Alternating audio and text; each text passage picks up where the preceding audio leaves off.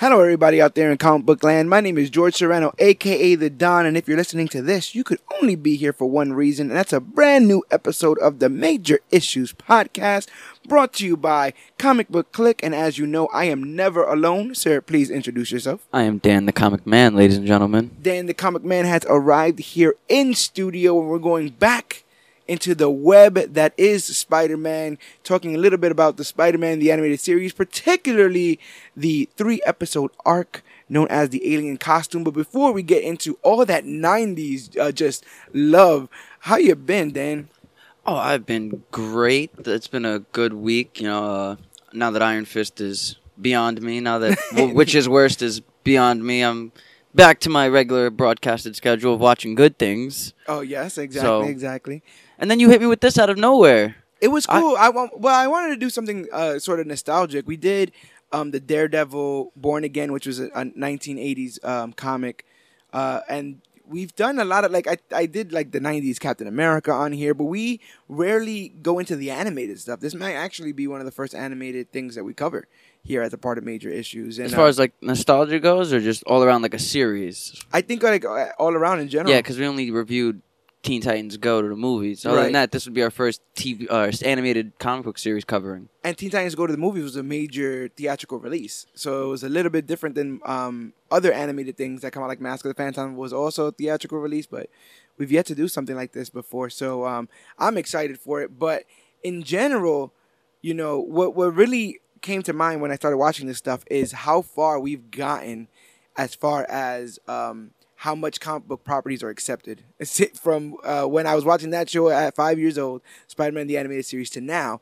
Now, I'm pretty sure you've seen it, and everyone who's listening to this has seen it, but they've already released some of the footage for the Joaquin Phoenix Joker movie. Yeah, the makeup and the still shots from the sets. And in 1995, when I'm watching this animated series, I never would have thought in a million years that we would get our own solo Joker movie, and it just shows you how much the time has changed. Are you excited for this project? I'm worried about a solo. What can you really do with a solo Joker story that doesn't involve Batman? I don't want to say that Joker's nothing without the Batman, because Joker is a character that can stand on his own. It's just it's hard to see him, especially running the streets of Gotham, doing chaos without the Dark Knight stopping him at least once, or at least making one appearance. That's incredibly ironic, right? Because next month we get the Venom movie, and seemingly it's without Spider-Man, and it's the same another weird property. It's like, what are you guys doing? Apparently, everybody who's not Marvel is just going to get us to fall in love with the villains first. I mean, I guess I don't want Joker to be too romanticized, but the character is complex in itself to warrant its own. I guess to warrant its own. It's become an iconic villain. It's probably the most iconic villain in comic books. Right? Well, he's beloved and revered. Yeah, especially since Heath Ledger's portrayal in The Dark Knight. I mean, that really put it on a whole new level of, okay, now we can really do this with the Joker. We can take it to this angle. He doesn't have to be this campy Cesar Romero, Jack Nicholson Joker. We can make him complex and dark, but still lovable and catching to the fans. Yeah, and still gritty and grounded in realism. Less laughing gas and more just razor blades and TNT. Well, I would love to see some acid spitting flower. I want the Joker, lapels. the Jokerization to come back. When he used to Jokerize people and their mouths would get stuck in the permanent grin. Yeah, they had that in Jack Nicholson's portrayal. Exactly. He was selling cream on TV that was Joker cream. Right, it had the Joker toxin in it, and it would make people have these weird outstretched grins. And they even did it in the animated series. I mean, it looked grotesque, but could you imagine? Yeah, they always laughed. Yeah, could you imagine that now? Like people laughing to death, all that. It could be really some sinister. And with the level of makeup effects the special effects and makeup effects that we have today, you can definitely make it look menacing and disgusting. Like you can crink their faces with so many creases and wrinkles. Right. Make it almost inhuman. Even the sound design can make it sound like their bones and their jaws is morphing. Or that there's pain and they're being forced to laugh. There's a lot of horrific things you could do with somebody who's forced to laugh. Look at Tim Drake from The Return of the Joker in the Batman Beyond movie. That's a good pull. Where you see him crying while he's laughing, and you see the tears coming down his face, and he's actually crying. You can tell him. No, you could tell he's crying, but you hear him laugh. Yeah, he can't stop. And so that they can really get to there. I just hope that they don't romanticize him too much, create too much sympathy for the character. But then that almost, before we get into a deep discussion about stuff like that, but that, it brings to mind this whole idea of redemption of supervillains, right? Like, we live in a world now where we should feel that people are redeemable, right? Is one bad day, one bad act doesn't label somebody for life. If you believe in the good of humanity, then you kind of have to believe that people are redeemable. Well, I also believe that some people are just evil just to be evil. Not everybody needs a redeeming quality. Like, there's theories going around that the Heath Ledger Joker is this PTSD army vet. That's why he has all these strategies and all these weapons. And I'm just like, why can't you just let some people just be evil for the sake of being evil? Not everything needs to be simplified. Not everything needs to be understood. Right. Some people are just born evil. Yeah. That's what I loved about the Rob Zombie's Halloween. Michael Myers. They even said it. Some people were just born evil. I think Rob Zombie was kind of just born evil. Have you seen some of those movies? I don't even know how you think of half of the stuff that guy comes up with. Well, that's also with Stephen King, another man who's probably born evil. Because if you read his books, almost everybody and every adult in his books are horrible. Yeah. There's always this weird '80s Stand By Me villain-esque. Yeah. You're right. Like, there's always bad things in a Stephen King book that's just, this man is weird. A lot of that stuff, the Joaquin Phoenix stuff, seems to be filmed in New York. It was cool to see the train station scene that they're seemingly showing off.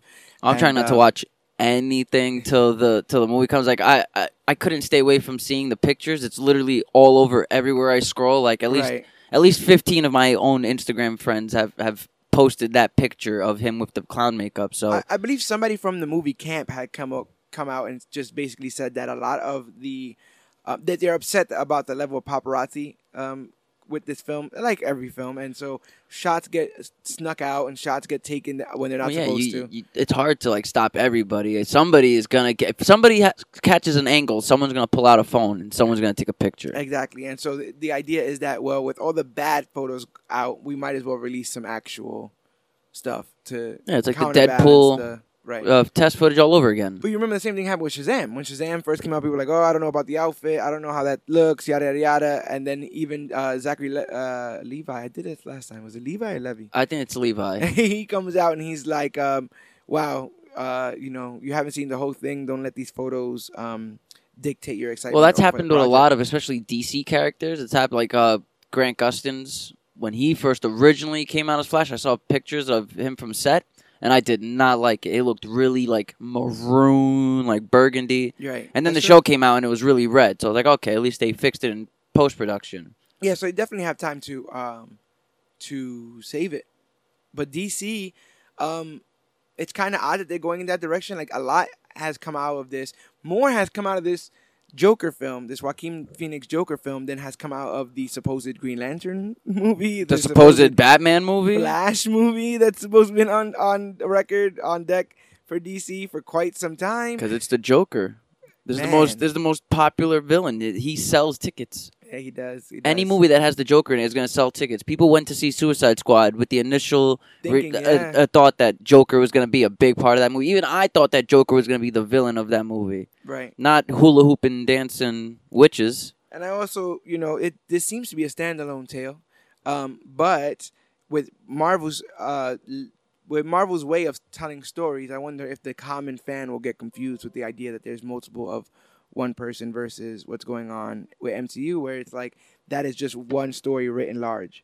Do you think the casual fan will be able to catch on to the fact that this is a one shot, kind of like how the original Batman films were? Well, right? I would think because since Ben Affleck Batman was in Suicide Squad that had Jared Leto playing that Joker, I think fans would be able to tell, okay, this is a whole different continuity. This has nothing to do with the DCEU.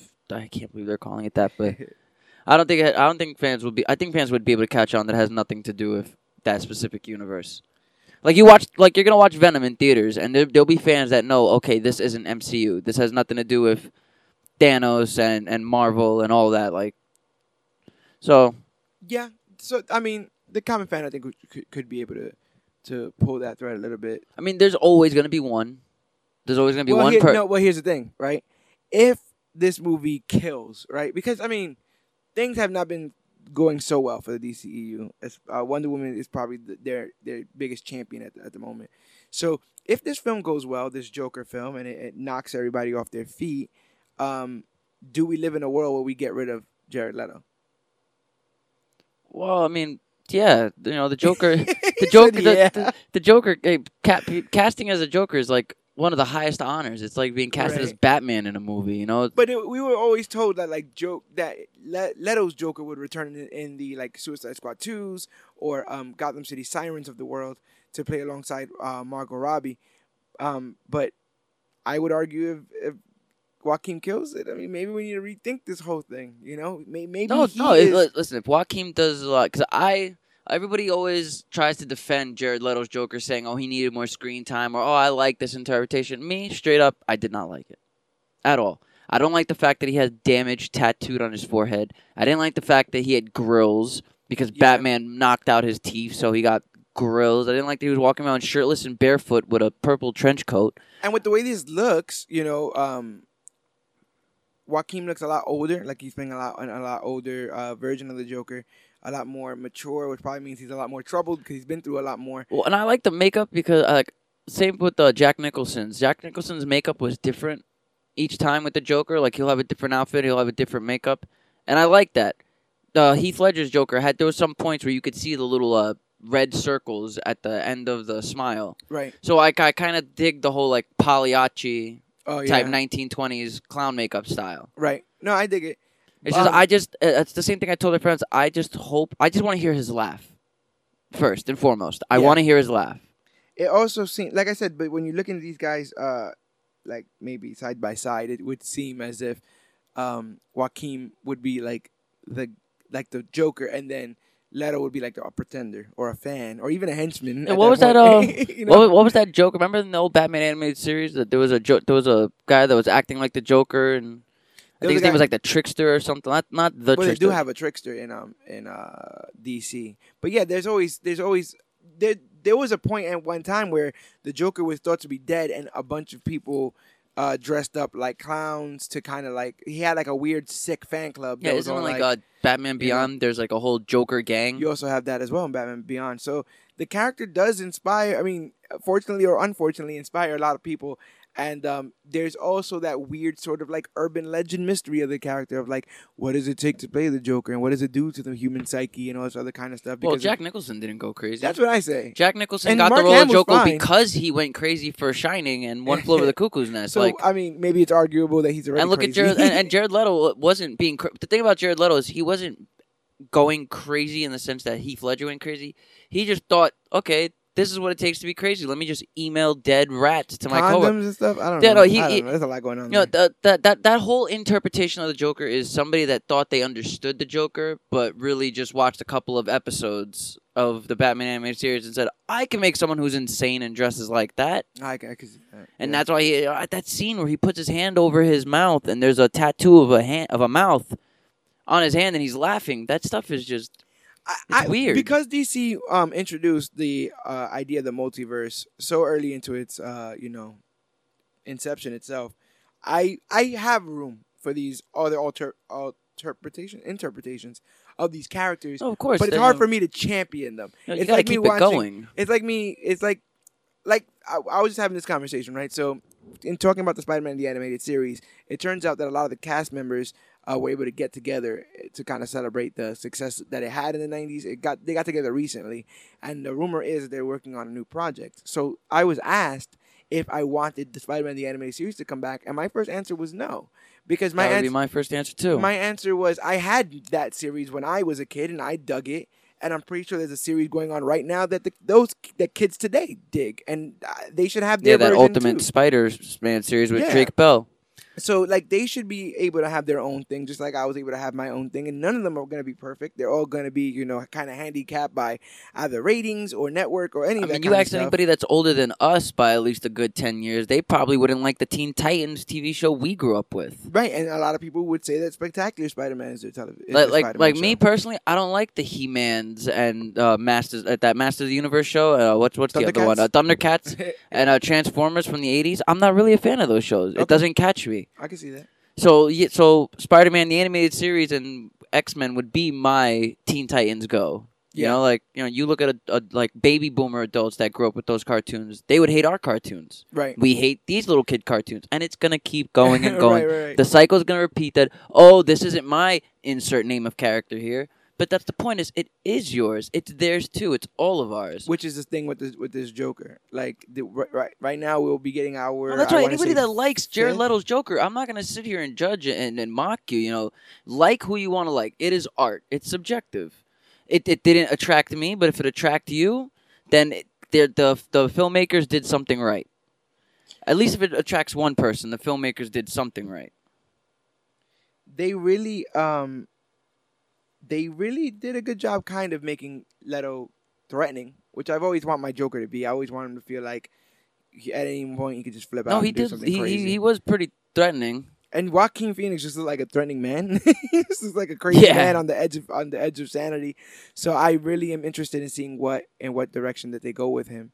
Comic-Con's coming up. We got Comic-Con on the brink. Comic-Con. Who knows what they're going to drop as far as trailers and news are concerned? But I am. Yeah, I'm still still like staying away from trailers fully now. Like you didn't even get to see the Captain Marvel trailer. Right? I just don't want to. Like I've had full opportunities. It's just, I think I'm just gonna try and stay away from trailers and just watch movies when they like come. And that's just not with comic book movies. That's with all trailers. Like I'm just staying away from trailers in general because I've noticed even non-comic property trailers give either too much away or do this thing where they have like little 5-second teasers before the trailer even starts. Yeah, that's garbage. So it's like so trailers aren't the way they used to be anymore. So I'm just like, you know what? I just want to be excited for the movie. Just tell me who the director is, who the writer is. Give me the actors and actresses, and I'll put the pieces in together by thinking of their old projects they did. Yeah, I can see that. Because if I could trust the director from his last 3 movies, then I can will go watch him do this new project. You know. I also get the same time. At the same time, I get this idea that I want these studios to have more confidence. I wish that their trailers could be a little bit more of a puzzle box. But in the same sense, when you start doing things like that, some people would say like, "Oh, I saw this trailer and I obviously thought it was about this. I got the message that it was this or that." And then if you do things like just show things that fans would recognize, you lose a section of the audience. And they're usually like 4 or 5 minute trailers. A trailer should not be a trailer shouldn't be more than 2 minutes. You get the first trailer is usually about 2 minutes to 2:30, and then it gets to about the 3.5, 4, and then it's yeah. Like, I remember it started getting excessive around like 2008. When you go to IMDb to look up these trailers, because IMDb has everything, and you have 2 teaser trailers that are 30 seconds, then you have a trailer 1, a trailer 2, a final trailer, and then like 3 TV spots that are different clips of the movie on its own. It's like you could watch all 6 of these little trailers and piece together your own movie. So it's like, that's why I don't need trailers no more. Oh, I'm looking over at your laptop. That makeup does look pretty damn menacing. It does look pretty good. That makeup, you guys got it. I know you guys have definitely seen it, but the makeup from far away, he does look pretty good. It's like a 1920s clown. I remember first feeling that problem with trailers with BVS. I remember that was exactly when I first felt it, when they showed Doomsday and Wonder Woman. Before the trailer even started, you just see Doomsday jump out that slide on the thing. Yeah, and then it goes into showing the logos. I was like, nope. Even if you decide, okay, you know, let's show Doomsday in the trailer. You know, you should have waited for the movie. But even if you're gonna show Doomsday in the trailer, why are you gonna show it now? Because you just ruined the element of surprise. Exactly. I could have been. Imagine seeing Spider-Man grab Captain America's shield, and then you see the logo, Marvel logo, and then the jump into the Civil War trailer. Yeah, it's kind of it's a lack of confidence. It's trying to get people to go in when there was a lot of people already ready to go. You know, and they would have said people should just trust the director, trust the writer, trust the actors and actors. But I ask too much from people. I guess we all do in a kind of way, with these mediums lasting as long as they do. Characters like Superman and Batman being 80 years old at this point. When something doesn't work with the property, you have to turn and look and say there has to be someone to blame, because everywhere else these things have worked in books, movies, cartoons. But all of a sudden, when you try to make a movie, it falls apart. None of that makes sense to me. But with Comic-Con coming up that same week of Comic-Con, the same week of New York Comic-Con, right here in the Big Apple, the Empire State, that same weekend, Venom drops. And that is the movie that is going to... This is the movie that's going to change a lot, because this is Sony's first gamble in this Sony universe of Marvel I characters. think everything Sony does is a gamble at this point. It is, but this in particularly because rumor has it there's no Spider-Man in this. So this would be a Spider-Man story without Spider-Man in it, about a villain. I think this might be the first time a villain has been the protagonist. In a Marvel movie specifically? Yeah. Definitely in a Marvel movie. I don't know about... there was inklings before the purchase that Fox was thinking of doing a Doom movie. Would Suicide Squad still count as like a first comic book movie that's solo villains? Yeah. Because it's followed specifically people that you know as villains. They were all in jail before they got... Yeah, but you know, I give you that. I give you that, even though I don't like thinking of but that. As far... Yeah, I know. I know. I don't like thinking of that movie, but I get it. No, you're right.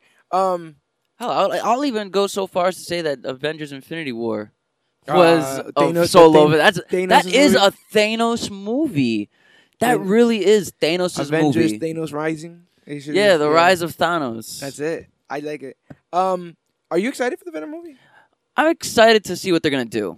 The accent from Tom Hardy takes me out of it a lot, but I can put the accent aside after a while. Like, you know. Yeah. I'm really just more interested in to see how Venom works as a solo story. Is there anything that could make or break this film for you? Whether it just be the ways to depict characters and stuff like that, or is there anything that in movies in general is make or break for you? Well, I know nothing about anything that's in Venom's arc besides Venom himself, Eddie Brock, or Flash Thompson. I know nothing about their side characters, nothing about their love interests, their friends.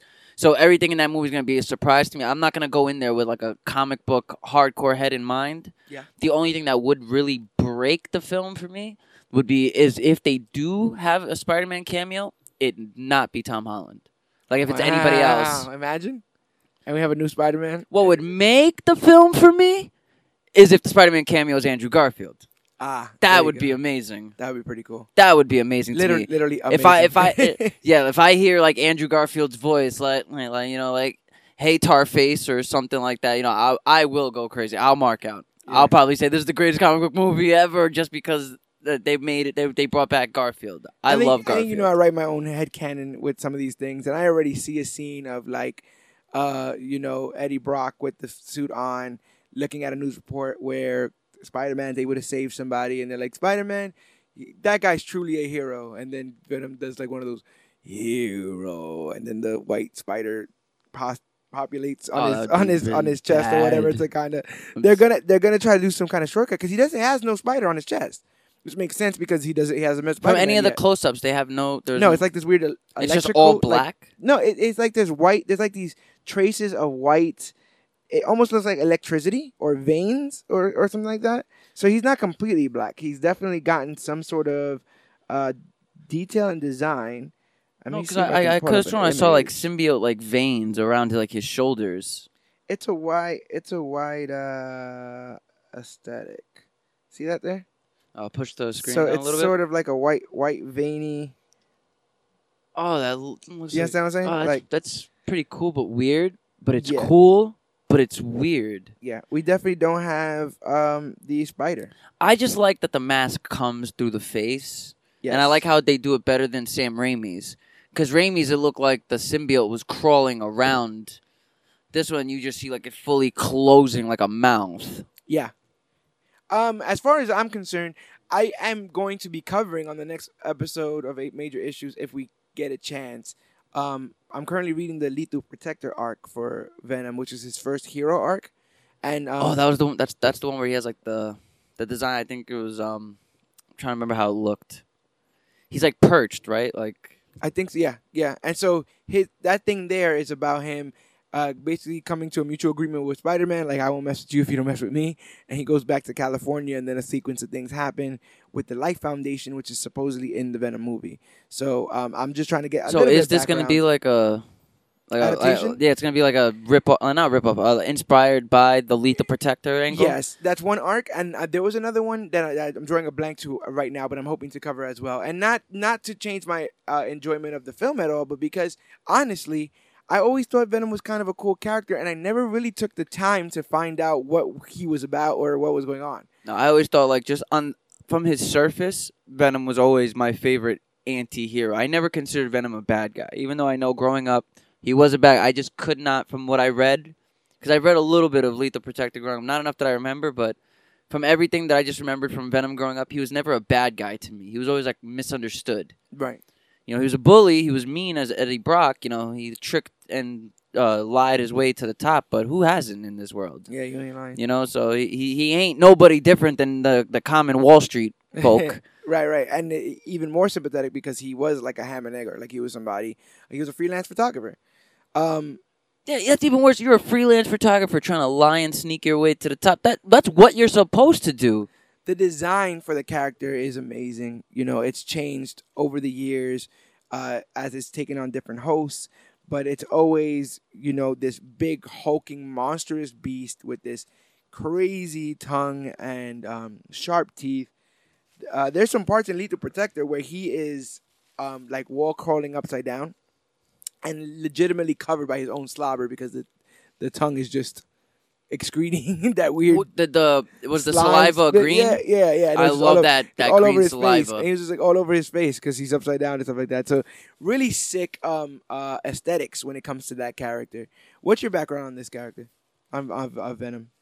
Venom. Okay, well, it started from the Spider-Man animated series, and then it jumped into the Spider-Man video games. For the original PlayStation. Yeah. And it wasn't until that I did get my hands on a Lethal Protector, and I have to look up the cover to see what it was, but from what I remember, it was him perched on like webbing, like the Todd McFarlane one that I gave you. Right. It was like that, but it was the background was like all green, not green. Sorry, background was like all red, like that dark red.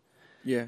And from there, it was just, I want toys. I want everything I can of Venom. The Spectacular Spider-Man came out. I love that interpretation of Venom. Oh, that one was huge, right? That was a huge Venom. Like his stomach and legs looked small, but like basically torso up, he was like a Mack truck. Yeah. And he looked tall. Like the Venom in this animated series from the 90s, he was big, but he still didn't look, he only looked like about like maybe 3-4 inches taller than Spider-Man. Well, that's because Spider-Man in the animated series is like 6'3". Yeah, he was tall himself, but this one, he looked like a shadow just casting over him. Yeah. And I think that's there's a point in that, right? Like, Peter Parker, for the most part, even regardless of, like, how much he might be down on his luck or outnumbered, he has basically defeated everyone. Green Goblin, Hobgoblin, Shocker, Rhino, Sinister Six, all that kind of stuff. Venom literally is that thing that puts him in the shadow. Like, it really is that big hulking threat. Well, that's what happens when your bad guy is somebody that literally knows your mind. Yeah. And yeah. That's why to me, I always considered Venom Spider-Man's arch enemy. His Joker, his Red Skull.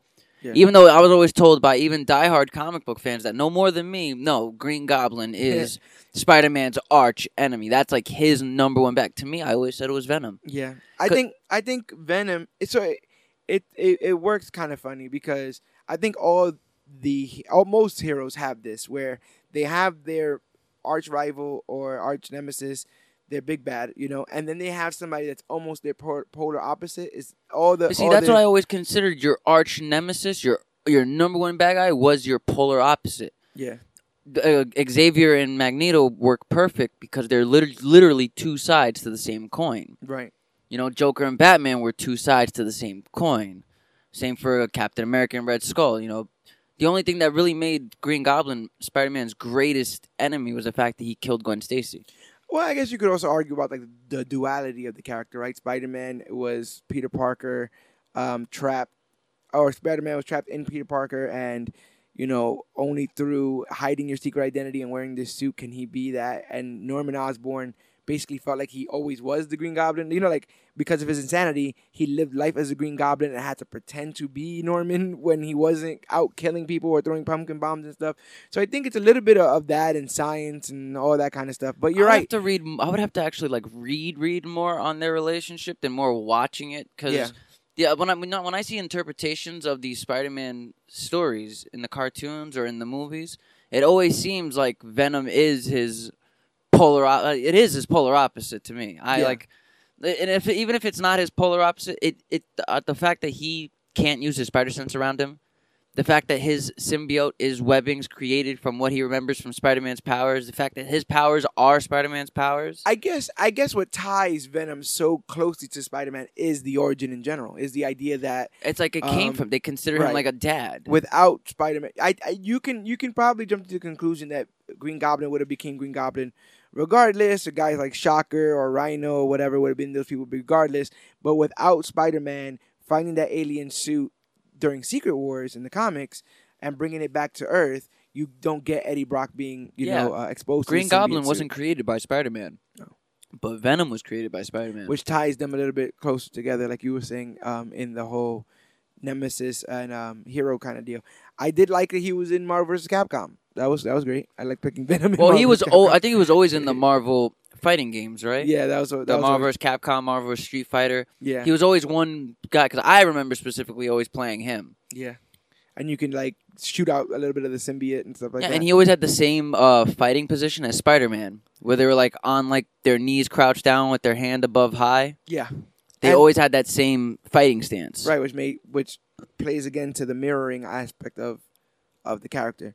And so with all that excitement that we had towards the literally growing up with this character, hero, villain, whatever you want to call him, we were then blessed with the first ever on-screen interpretation of Venom, played by Topher Grace in the role of Eddie Brock. He says blessed loosely. In your favorite film of all time, Spider-Man 3. as discussed on the Which Is Worse episode, Spider-Man 3 or Amazing Spider-Man 2, which you can find wherever podcasts are found. It's part of the Major Issues podcast. How did you feel, now that the war is over, how did you feel about the Topher Grace interpretation of Oh Eddie my Brock God, man. Oh, I knew that movie was going to be a fail the second I read the IMDb casting. I will never forget sitting in my living room, excited as hell, to watch the trailer because I just heard that it was going to drop. This is when AOL was huge back in the day where you get all your news from AOL mail and all that. So I remember going straight to IMDb. You might as well be talking about 1-800-COLLECT, though. Some people are like, what? They're like, what? AOL. CLLATT. Yeah, you remember that? Mr. T was on those commercials. Carrot Top was on those commercials. Called CLLATT. Maybe Topher Grace should have been on some of those commercials after Probably. This. I remember reading it, and I said, Topher Grace? Eric Foreman? You casted Eric Foreman to play one of the biggest villains, not big metaphorically, I mean big figuratively. Right. I was a big wrestling fan at the time. I am still now, but I was really getting into it around that time. And I remember thinking, you could literally just hire Brock Lesnar and airbrush him, and you wouldn't have to worry about I always wanted them to hire Triple H to play Thor. Yeah, you know what I'm saying? It's like, you get Eddie Brock, you just get Brock Lesnar, you got the flat top and all that stuff from the animated series. Oh my God, you do have the flat top in the animated series. And you kind of got that, kind of not all there, you know? He kind of got a bag of rocks up there. You're going to see Paul Heyman on set every time, get my client his lemonade. And that's it. So you would have had... You would have had a bigger hulking, and then if you would have had somebody like Brock Lesnar trying to tear into somebody like Tobey Maguire, you would have felt sympathy for him. I don't understand why you have Lou Ferrigno on your contract with Marvel. Why don't you just get CGI and mocap to be done by Lou Ferrigno? Yeah, you always cast a Bruce Banner, but you still use Lou Ferrigno for the CGI. Yeah. So what's the difference? And you've seen what I said about I didn't dig really the alien screeching that it was doing. Probably because I have my ties to Venom are so much in the Spider-Man the Animated Series. Yeah, where he snarls every dialogue. Where he's just drooling and constantly just snarling. Venom. Constantly growling, which is what I figure a big hulking monster that just wants more would sound like. But I would imagine that someone skinny and scrawny and a whiny brat like Topher Grace's interpretation of Venom would be screeching and yelling. Yeah. Yeah, that's true. So it kind of plays out yes, if he's big and menacing, he's going to be snarling and drooling. If he's whiny and small, he's definitely going to be all yelly. I don't know. There was a very compelling scene that we were talking about off air, the actual birth of Venom from that film. Yeah, I would say I do like the birth of Venom in in Spider-Man 3 more than the Spider-Man animated series. Because I felt I guess they had so many subplots being thrown into one 3-part episode that they just had to get things out of the way really quick. So they didn't have time to stew on the actual birth of Venom. I like Topher Grace, like, taking off his sweater and then it's still coming on to him and him screaming and getting scared and it going into his mouth. He also goes to pray to God to kill Peter Parker, which is that's a lot going on. He's like, God, Yeah, can you I don't please- think that's how God works. God, can you please kill Peter Parker? So, yes, please, God, please kill the man that stopped me from lying, that caught me in my lie. Yeah, So that's two commandments. I did like watching that drop on him and that transformation, but then everything else after that was just done so poorly. That whole him running popping into out. Sandman in the how do you run into Sandman in the streets of New York? Do you know how big New York is? I think he might have been doing the pro though. He might have been doing the whole Wii stuff. I'm not 100% sure. He was saying you want to kill the spider, we want to kill the spider. So yeah, he was saying he was using we. The plural, the idea that the symbiote and him are bonded. I don't think has he ever named Venom in that film? Who would call him Venom? No one called him Venom at all in the movie. No, he was just Eddie. You're the guy wearing the suit that I threw out. Yeah. It makes sense. Because I think in the comics, it's one of those things where it's like, I used to spew venom as part of the. Well, that's what I liked Bugle. about a man in the animated series. He named himself Venom because that's what he was to Peter Parker. Right. He said, "You didn't want to accept us when we were on you. Well, now we'll be your Venom." Right. And I think in the comics, it was the idea like, I work for the Daily Bugle, so sometimes I spew venom, and that's what I will be. I think I remember reading that. So, or hearing that in Watch Mojo. So none of that in Spider-Man 3. And then seemingly the character is killed. They do play up the idea that sound waves affect it. This is something that's been in all the comics. Yeah, they did keep to the church scene. They did keep to the church bell. Yeah, and then the sound waves when he was putting the metal poles into the ground and he hits them all. Yeah, that was a pretty cool scene. I liked how it looked outside of not being on a body. Yeah. When it was just the symbiote on its own, how big it was, because that did kind of look like the animated series. Yeah. So I did like a lot of when it was kind of over. It was like they had the potential to do a good Venom story. It's just they casted the wrong person. That's really what it was. Yeah. I would have accepted everything that they threw at me if they would have just casted somebody different. I would also say that Venom is kind of one of those people that deserves their own film. And he's getting it now. He deserves his own film more than the Joker because there is so many different story arcs you can throw with Venom. Like, Venom was a good guy. Joker's never been a good guy. Right. I don't want to watch a movie where I'm seeing my main character kill everybody for the sake of fun and, audience banter. Right. Yeah. Yeah, so, I mean, I remember being really, really turned off by that interpretation of Venom. And the idea of a Venom movie has kind of been floating around for a while. Well, my favorite interpretation of Venom will always be Flash Thompson's. Okay. I love the Agent Venom. I love the fact that Mr. Fantastic gave him like a wristwatch that has the symbiote there, and it's like nano and symbiote together. Right. So Flash Thompson loses his legs as a war veteran. Yeah. And is able to use the symbiote to not only have legs, but to fight crime. And his whole outfit looked really dope. He had this nice like military utility belt. He's kind of like a symbiote Punisher almost. Yeah. Bit, So like give the Punisher the symbiote, and I would watch a movie like that. Well, Venom has exploded. You did the comics did a story arc called Spider-Verse where they pulled in Spider-Man from all over the universe, but they also did a comic book storyline called Venomverse where you got to see different Venomized characters from all over the multiverse come together to try to fight a common threat. So this Venom idea... Would there be Carnage in that? Or is Carnage 2 on the... No, Carnage is 2 on the extreme end of the spectrum? Yeah, he's his own symbiote. And then Carnage is coming. I've seen Carnage... I've read Carnage versus Deadpool. Carnage is a big fan. I'm a humongous fan of Carnage, but what handcuffs Carnage is that Carnage is a serial killer.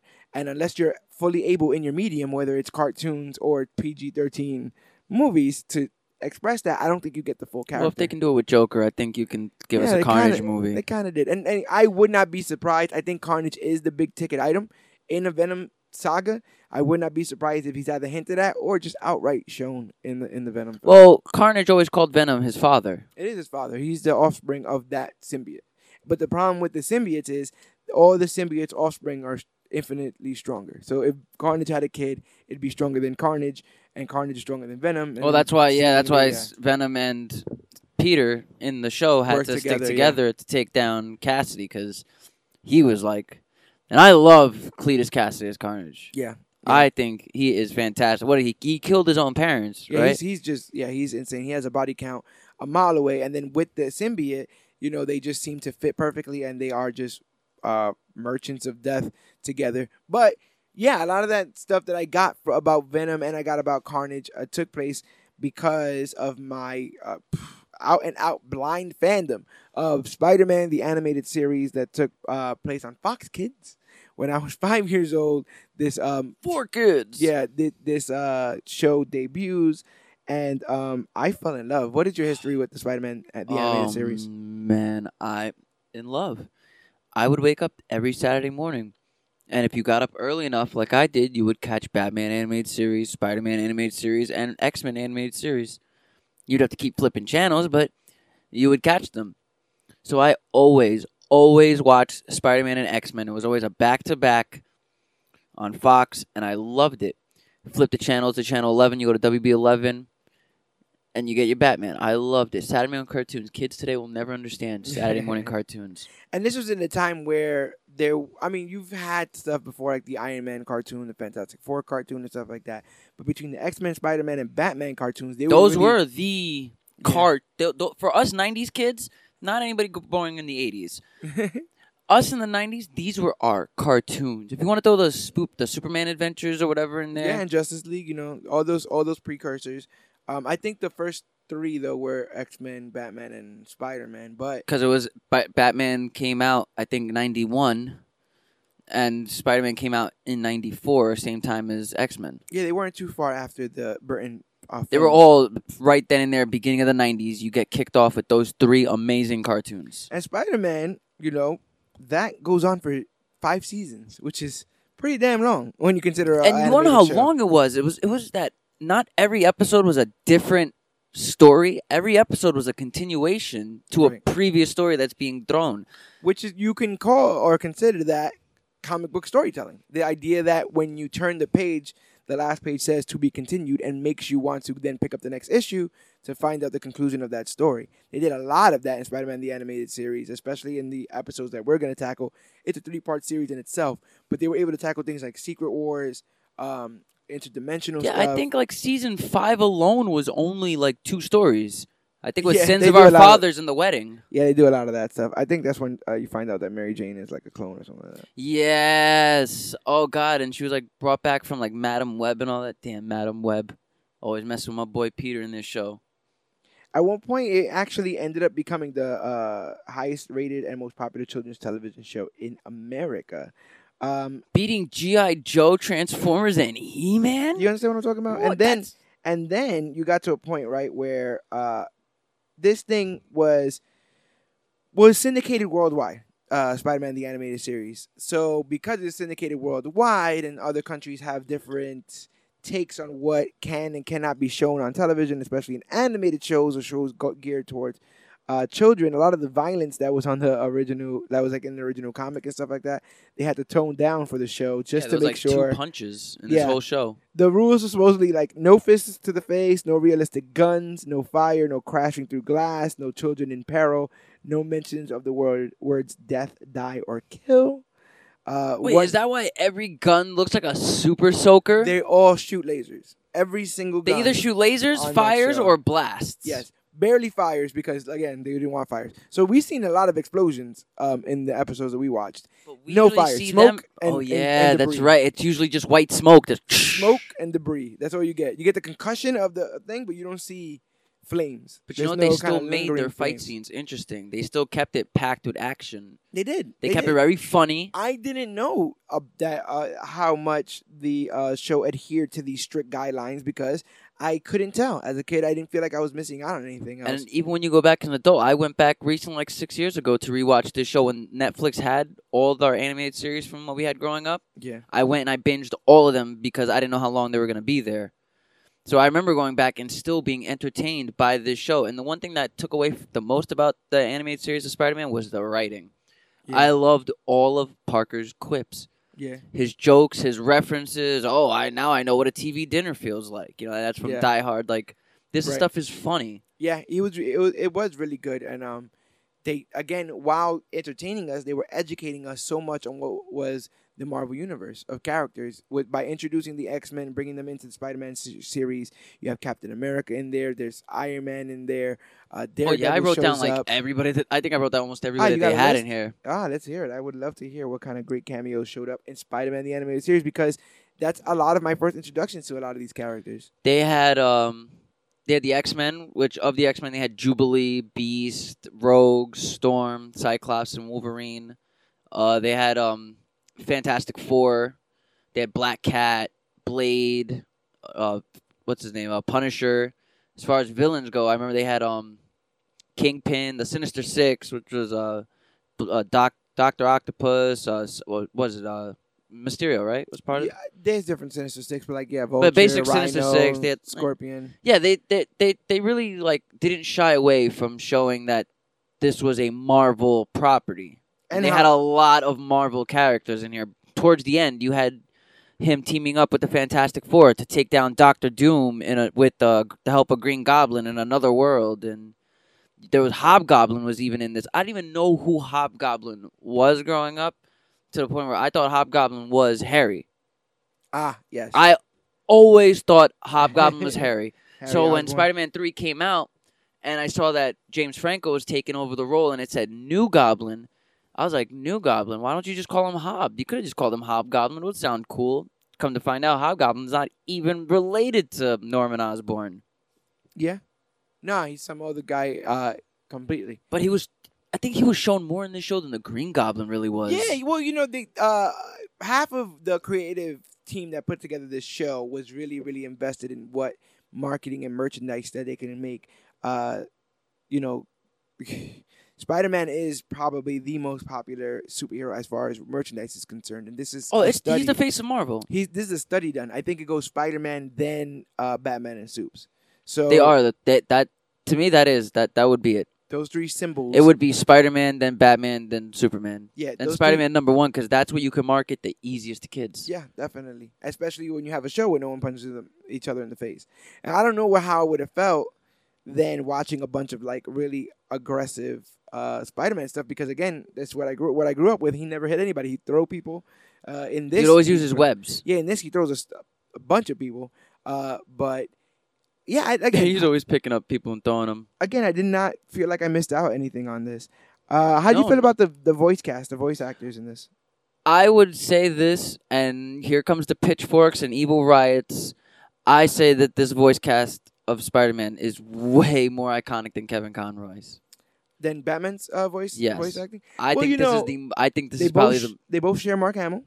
Because Mark Hamill plays the Hobgoblin. Yes, that's right. Mark Hamill does play Hobgoblin. So they both Batman and Spider-Man share that. I mean, it's hard to compare the two. Yeah. They both are, in their own right, iconic and the best. If you're going to make a Mount Rushmore, those would be two comic book voice actors that I would throw up there.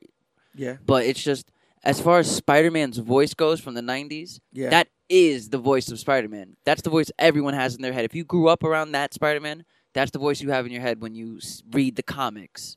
They made it a point to make this Spider-Man a college, college he student. Seemed even more. He seemed like older, an adult. Yeah. Way older, way. It was probably more, the Raimi treatment, traveled. where half the series he was in college, and the other half he was more of an adult because he had his own apartment. Yeah. He was working for Connors. He wasn't working. Wait, you're talking about it in the movies?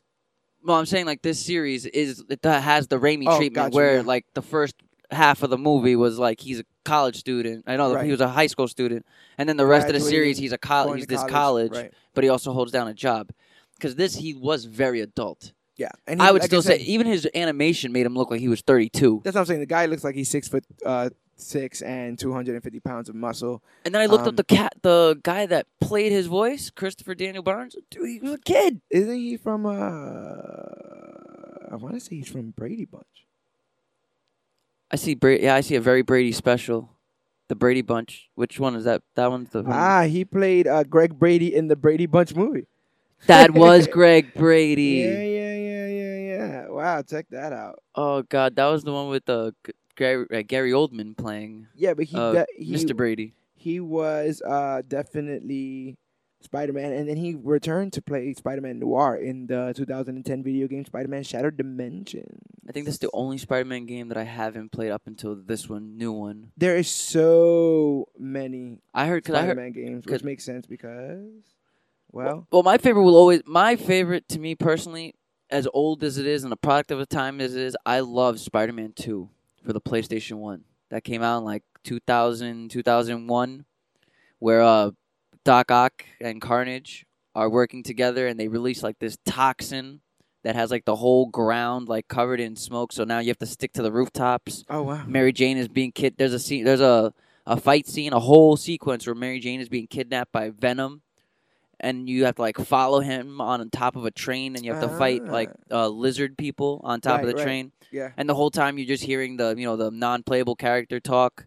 Oh, you have to get your little lady. The switch, idiot! Turn on the switch. And you have Mary Jane being repeatedly saying it because you don't know what's going on. You're just doing the same. Yeah, and you're literally just. And that's what I hated as video games growing up. Okay, even as a kid, I'm like, okay, I understand. I'm moving as fast as I can right now. Like you're gonna keep replaying the same 3 dialogues over and over. That I used to have to turn the TV on mute. Sometimes then I figured out in the settings you could turn off audio and just keep music. Yeah. So I would keep my background music and turn off all the audio because like I don't need to hear the same 3 dialogue. I also may be wrong, but I feel like there was a Spider-Man game where you could have the Venom suit and choose whether or not you want to be good or bad, and then depending on what you did, it would change the course of the video game. So if any of the listeners out there know what the heck I'm talking about, that's probably let me know, because a newer one from like 2010s and stuff, because they really had those change of heart type character, duality character games came out around that time, like 2011, 12, Infamous and all that, Watch Dogs. Yeah, no, you're right. But we are way, way past. We got to go all the way back to the 90s, because when I think of the Spider-Man the animated series, I think of the Kingpin. The best interpretation of the Kingpin. I don't know what accent the guy was doing. It was definitely something exotic. This guy, the Kingpin. Maybe he was from Latveria. He might have been from Latveria. Or Sokovia. There's nothing not saying that he's from Latveria. But Kingpin was played by Roscoe Lee Brown, an African-American voice actor who I thought killed it. I also think he might have played Mordo on the show as well, because he also had that weird exotic voice. But Kingpin was structured as the main antagonist throughout the show.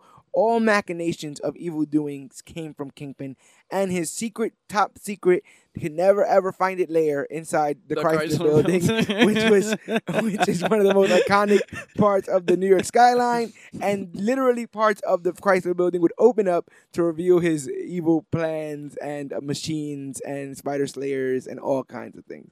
So I thought that was pretty cool. But I always liked Kingpin's involvement in this. It kind of reminds me of not that kind of reminds me. The Netflix Marvel series reminds me of the Spider-Man animated series, being that Kingpin does seem like the overall main antagonist of. Because of my love for this series, my dream is that the Netflix Marvel series will allow Kingpin to be the antagonist for all shows. I think he should. Because he always acted like a force to not be reckoned with. Like, I don't care about no hand. I don't care about no ancient mysteries. Yeah. I want power. Right. And he's the only character that I can think of that just is so tied up with all the heroes in Marvel from one way or another for various reasons, that I think he would kill. He would literally kill as a solo villain here. And for 5 seasons, again, he was the biggest thorn in Spider-Man's side. Him and Luke Cage would be great. Yeah. Yeah, and it can get kind of dicey there, but I really I liked him. I liked Alistair Smythe in this show too. I liked the Spider Slayer in his super cool wheelchair. Because as a kid, I never took him seriously. Not that I don't take people in wheelchairs seriously. Where are we going with it's this? Just I didn't know who he was. With no comic knowledge, just being a kid watching a cartoon, I always found him as like, the feeble sidekick. Like he was just nobody. Then I come to find out, no, this man has like wings coming out of his back with like these spikes. Like his animation in this TV show was great. Like his palette was gray. He had like this gray, dirty like skin tone. Right.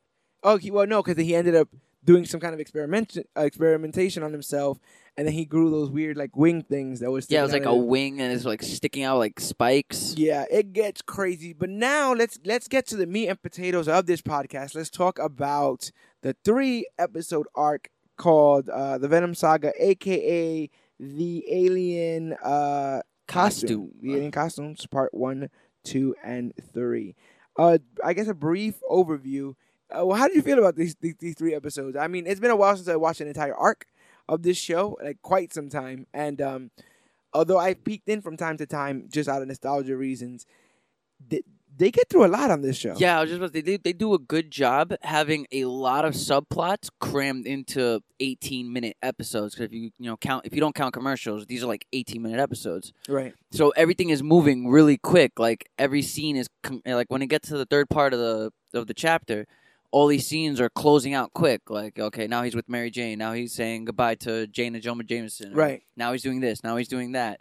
Or like in the part 2, he has to jump from fighting Shocker to rescuing this person to doing that. Like the way they pace it is really well. They definitely juggle a lot, but what's interesting is that I think it's all A plot because there is no like now let's go see the mini story of Aunt May trying to sell a toaster. Everything is A plot. It's all A plot, but they're constantly jumping around between who we'll deal with Spider-Man the A plot, and then we'll walk to the villain with the A plot, and then we'll go back to Peter with the A plot, and then the villain again, then Spider-Man.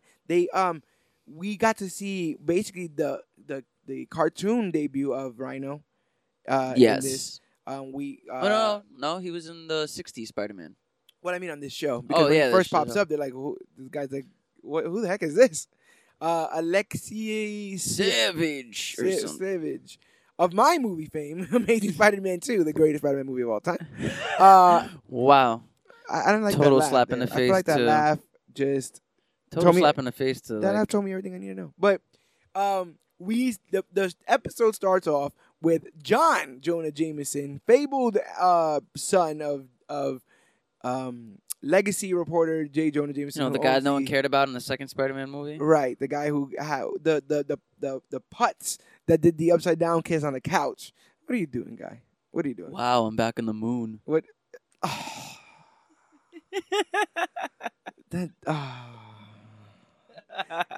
Anyway. So John Jonah Jameson is he was on the moon, or I believe he was on the moon, and he finds what they call Prometheum X, which they seem to think is going to be some sort of power source. It's a space rock that was quote unquote bleeding, some black fluid. They bring the space rock, put it in some kind of jar, and just fly the ship back to New York. And we're told that this ship is going to make the first ever landing in JFK Airport. On a commercial airport. A space shuttle. It's just going to... I always thought they had to dock. I didn't even know you can release spacecrafts in New York alone. That's what I'm saying. Land them here? It's not a situation of just landing the wheels hit, right? Aren't you supposed to dock? Yeah, those you have to things? dock it. Yeah, but screw it. In the Spider-Man universe, we're just gonna fly this space shuttle onto the tarmac of JFK. But the symbiote gets out. This black evil gunk gets out, gets all over the pilot and his co-pilot, because there seems to be only 2 people on this excursion, and causes them to crash their space shuttle onto the George Washington Bridge. Kingpin finds out that Prometheus X, whatever, is on this shuttle, and so he makes a special call to the Rhino to go get it picked up. It was cool seeing the Rhino. It was. I liked the Rhino growing up in this show. I still think the eyes on the side of his head are a little silly, but he's a Rhino. He's a man beast or something like that. It's a man dressed as a rhino, so.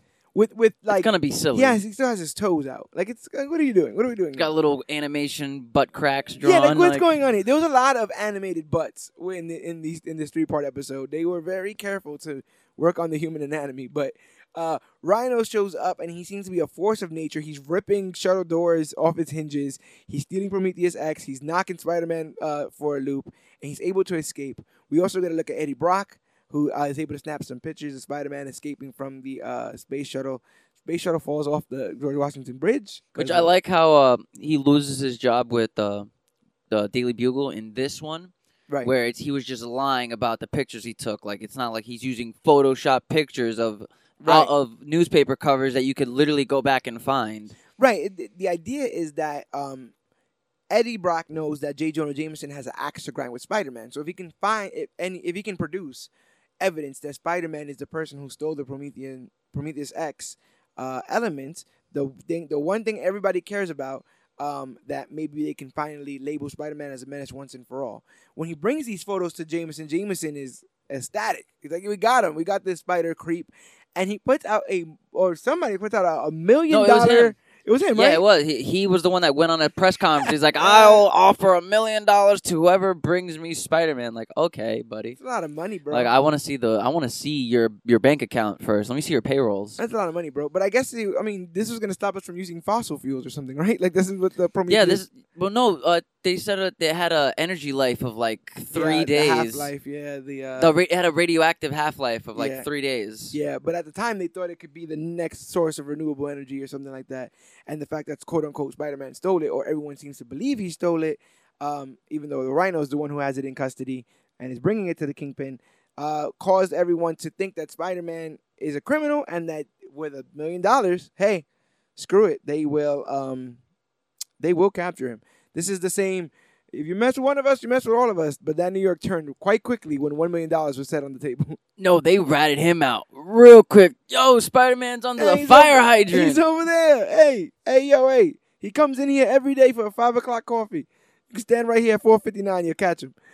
They were ready to snitch on my boy Peter Parker. So Peter Parker decides that, well, I guess I got to lay low for a little while, which means putting down the red and blue suit, and I'll just go back to being regular old poor-ass Peter Parker.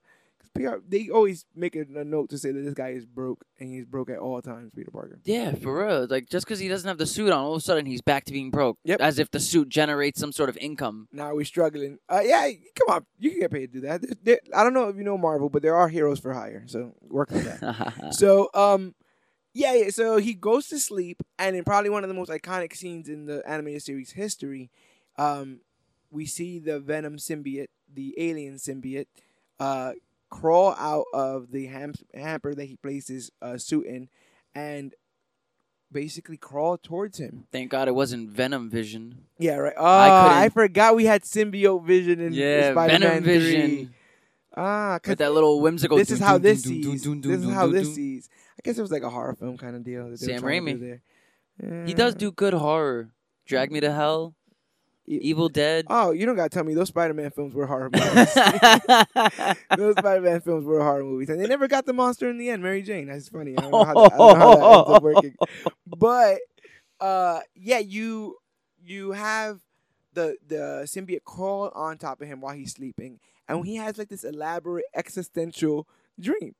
Yeah, it's like dualities, personalities facing off. What do you think about that scene? That scene's so iconic that they placed it in the opener. Yeah, I like it because you see like the suit try to grab him, but then the symbiote just pulls him out and just eats him. And then when it swallows him, he wakes up upside down, like in the Raimi one, staring at himself in the mirror, wondering how he got there, questioning the suit, and then goes on his little joyride. Yeah. So I liked all that. But the design of this suit was so amazing. I will forever, I don't know, it's so simple, but I will forever love the patch on his wrist. Those little white boxes on his wrist will just forever be simple. Well, you know what's funny, though? And I agree with you. I think that the suit is beautiful because of its simplicity. Like, it's just a black suit with a white spider. You don't need nothing else. And the way he was just questioning it. Like, I like the inner monologue from the third Spider-Man. The way he's like, the suit, where'd it come from? This feels weird. And then he does all these, like, flips and jumps. I like that. But I like the way Parker was questioning everything about the suit while he was on a joyride of it. He's like, these webs, like, it's so far. Like, I've never shot them this far. Like, I've never I was going to overjump this building. I've never jumped that high. Like, yeah. Even his powers themselves are being enhanced, not just the suit is enhanced. Well, it's good that you pointed that out because one of the things that makes this show so authentic, especially to the comics, is the constant monologuing. Unlike Batman the Animated Series, when Batman wasn't talking out loud, he barely spoke. He did not go, well, I think that, it might be the Joker. Yeah, so you didn't get a chance to see what he was thinking. You just knew he was the smartest man in the room. Meanwhile, everything that is on Peter Parker's mind, we hear. If he's like, I think it's 15 minutes past 3, and I'm kind of hungry. Maybe I go by that. He literally says he puts all his emotions. It's like, oh man, I should have taken a sandwich with me if I was going on this field trip. Yeah, you understand? He's constantly. And they're always jokes. It's always quips. He's never quiet. Yeah. Spider-Man in this animated series is never quiet. There's never a moment where he's just like, never.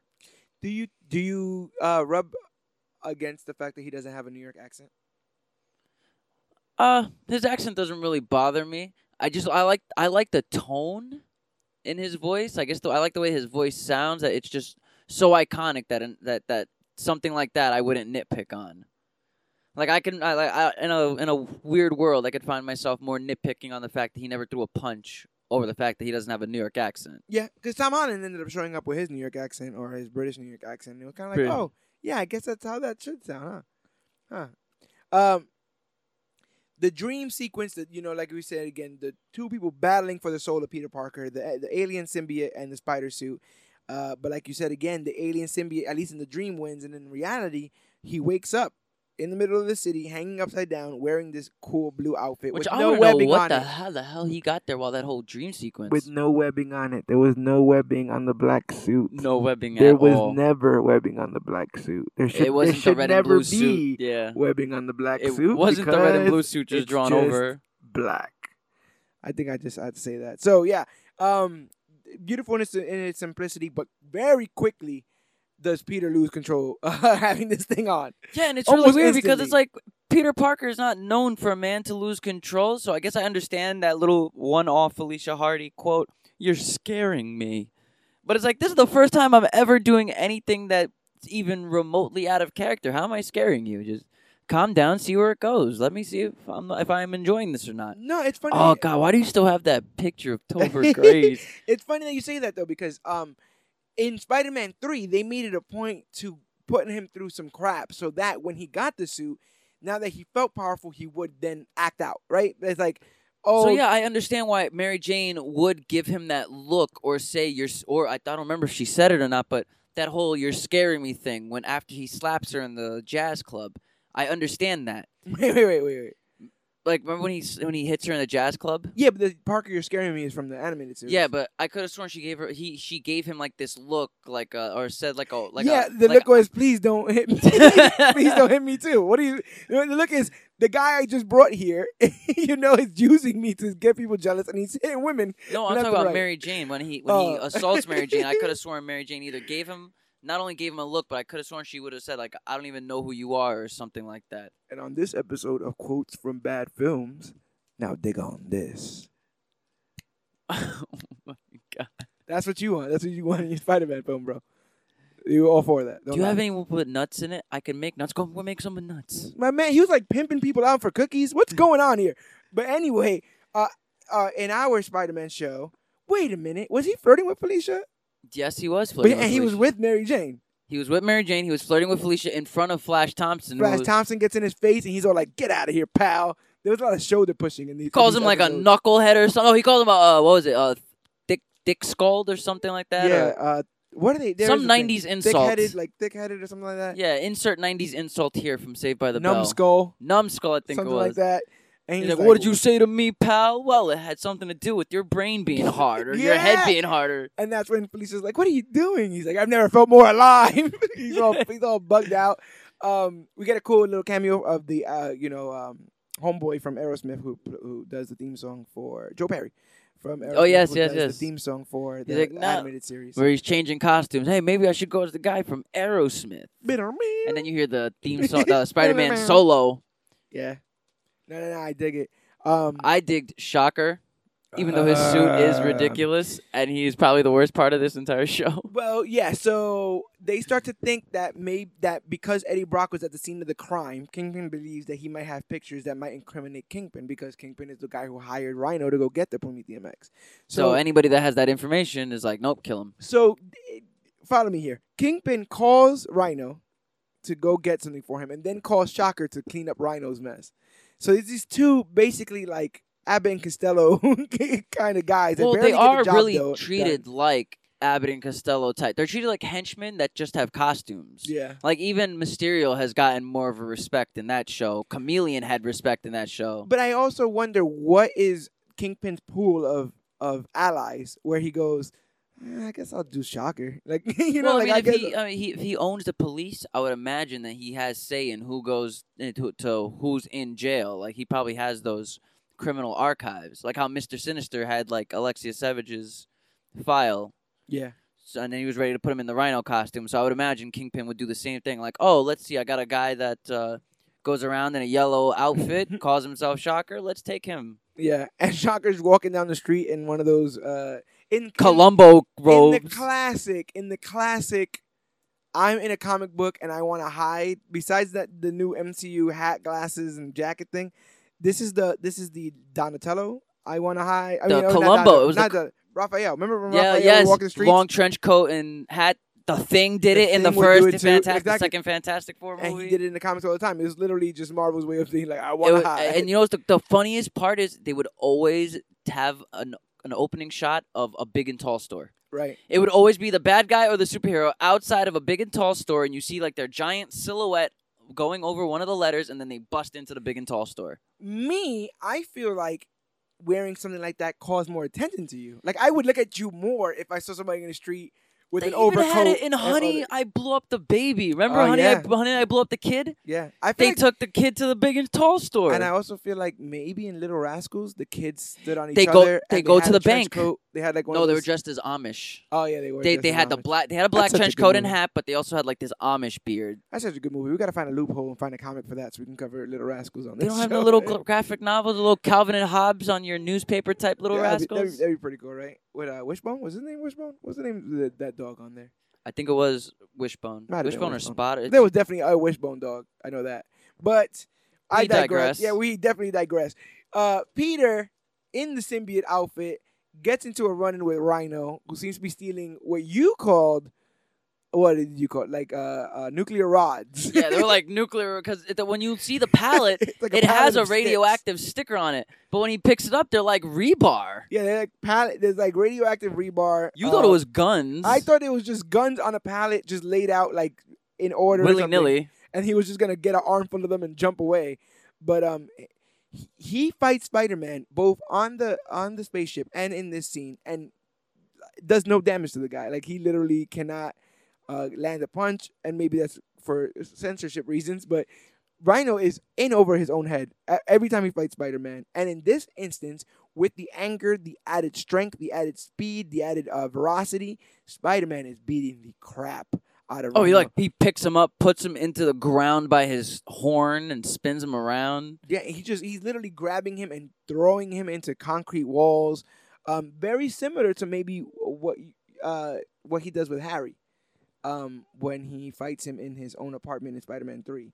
I could have sworn Harry had a bit of some sort of advantage? Combat advantage because he loses that when the pumpkin bomb gets. Well, you're throwing something at somebody with spider sense. Yeah, he wasn't like that. That was not intelligent at all. But right.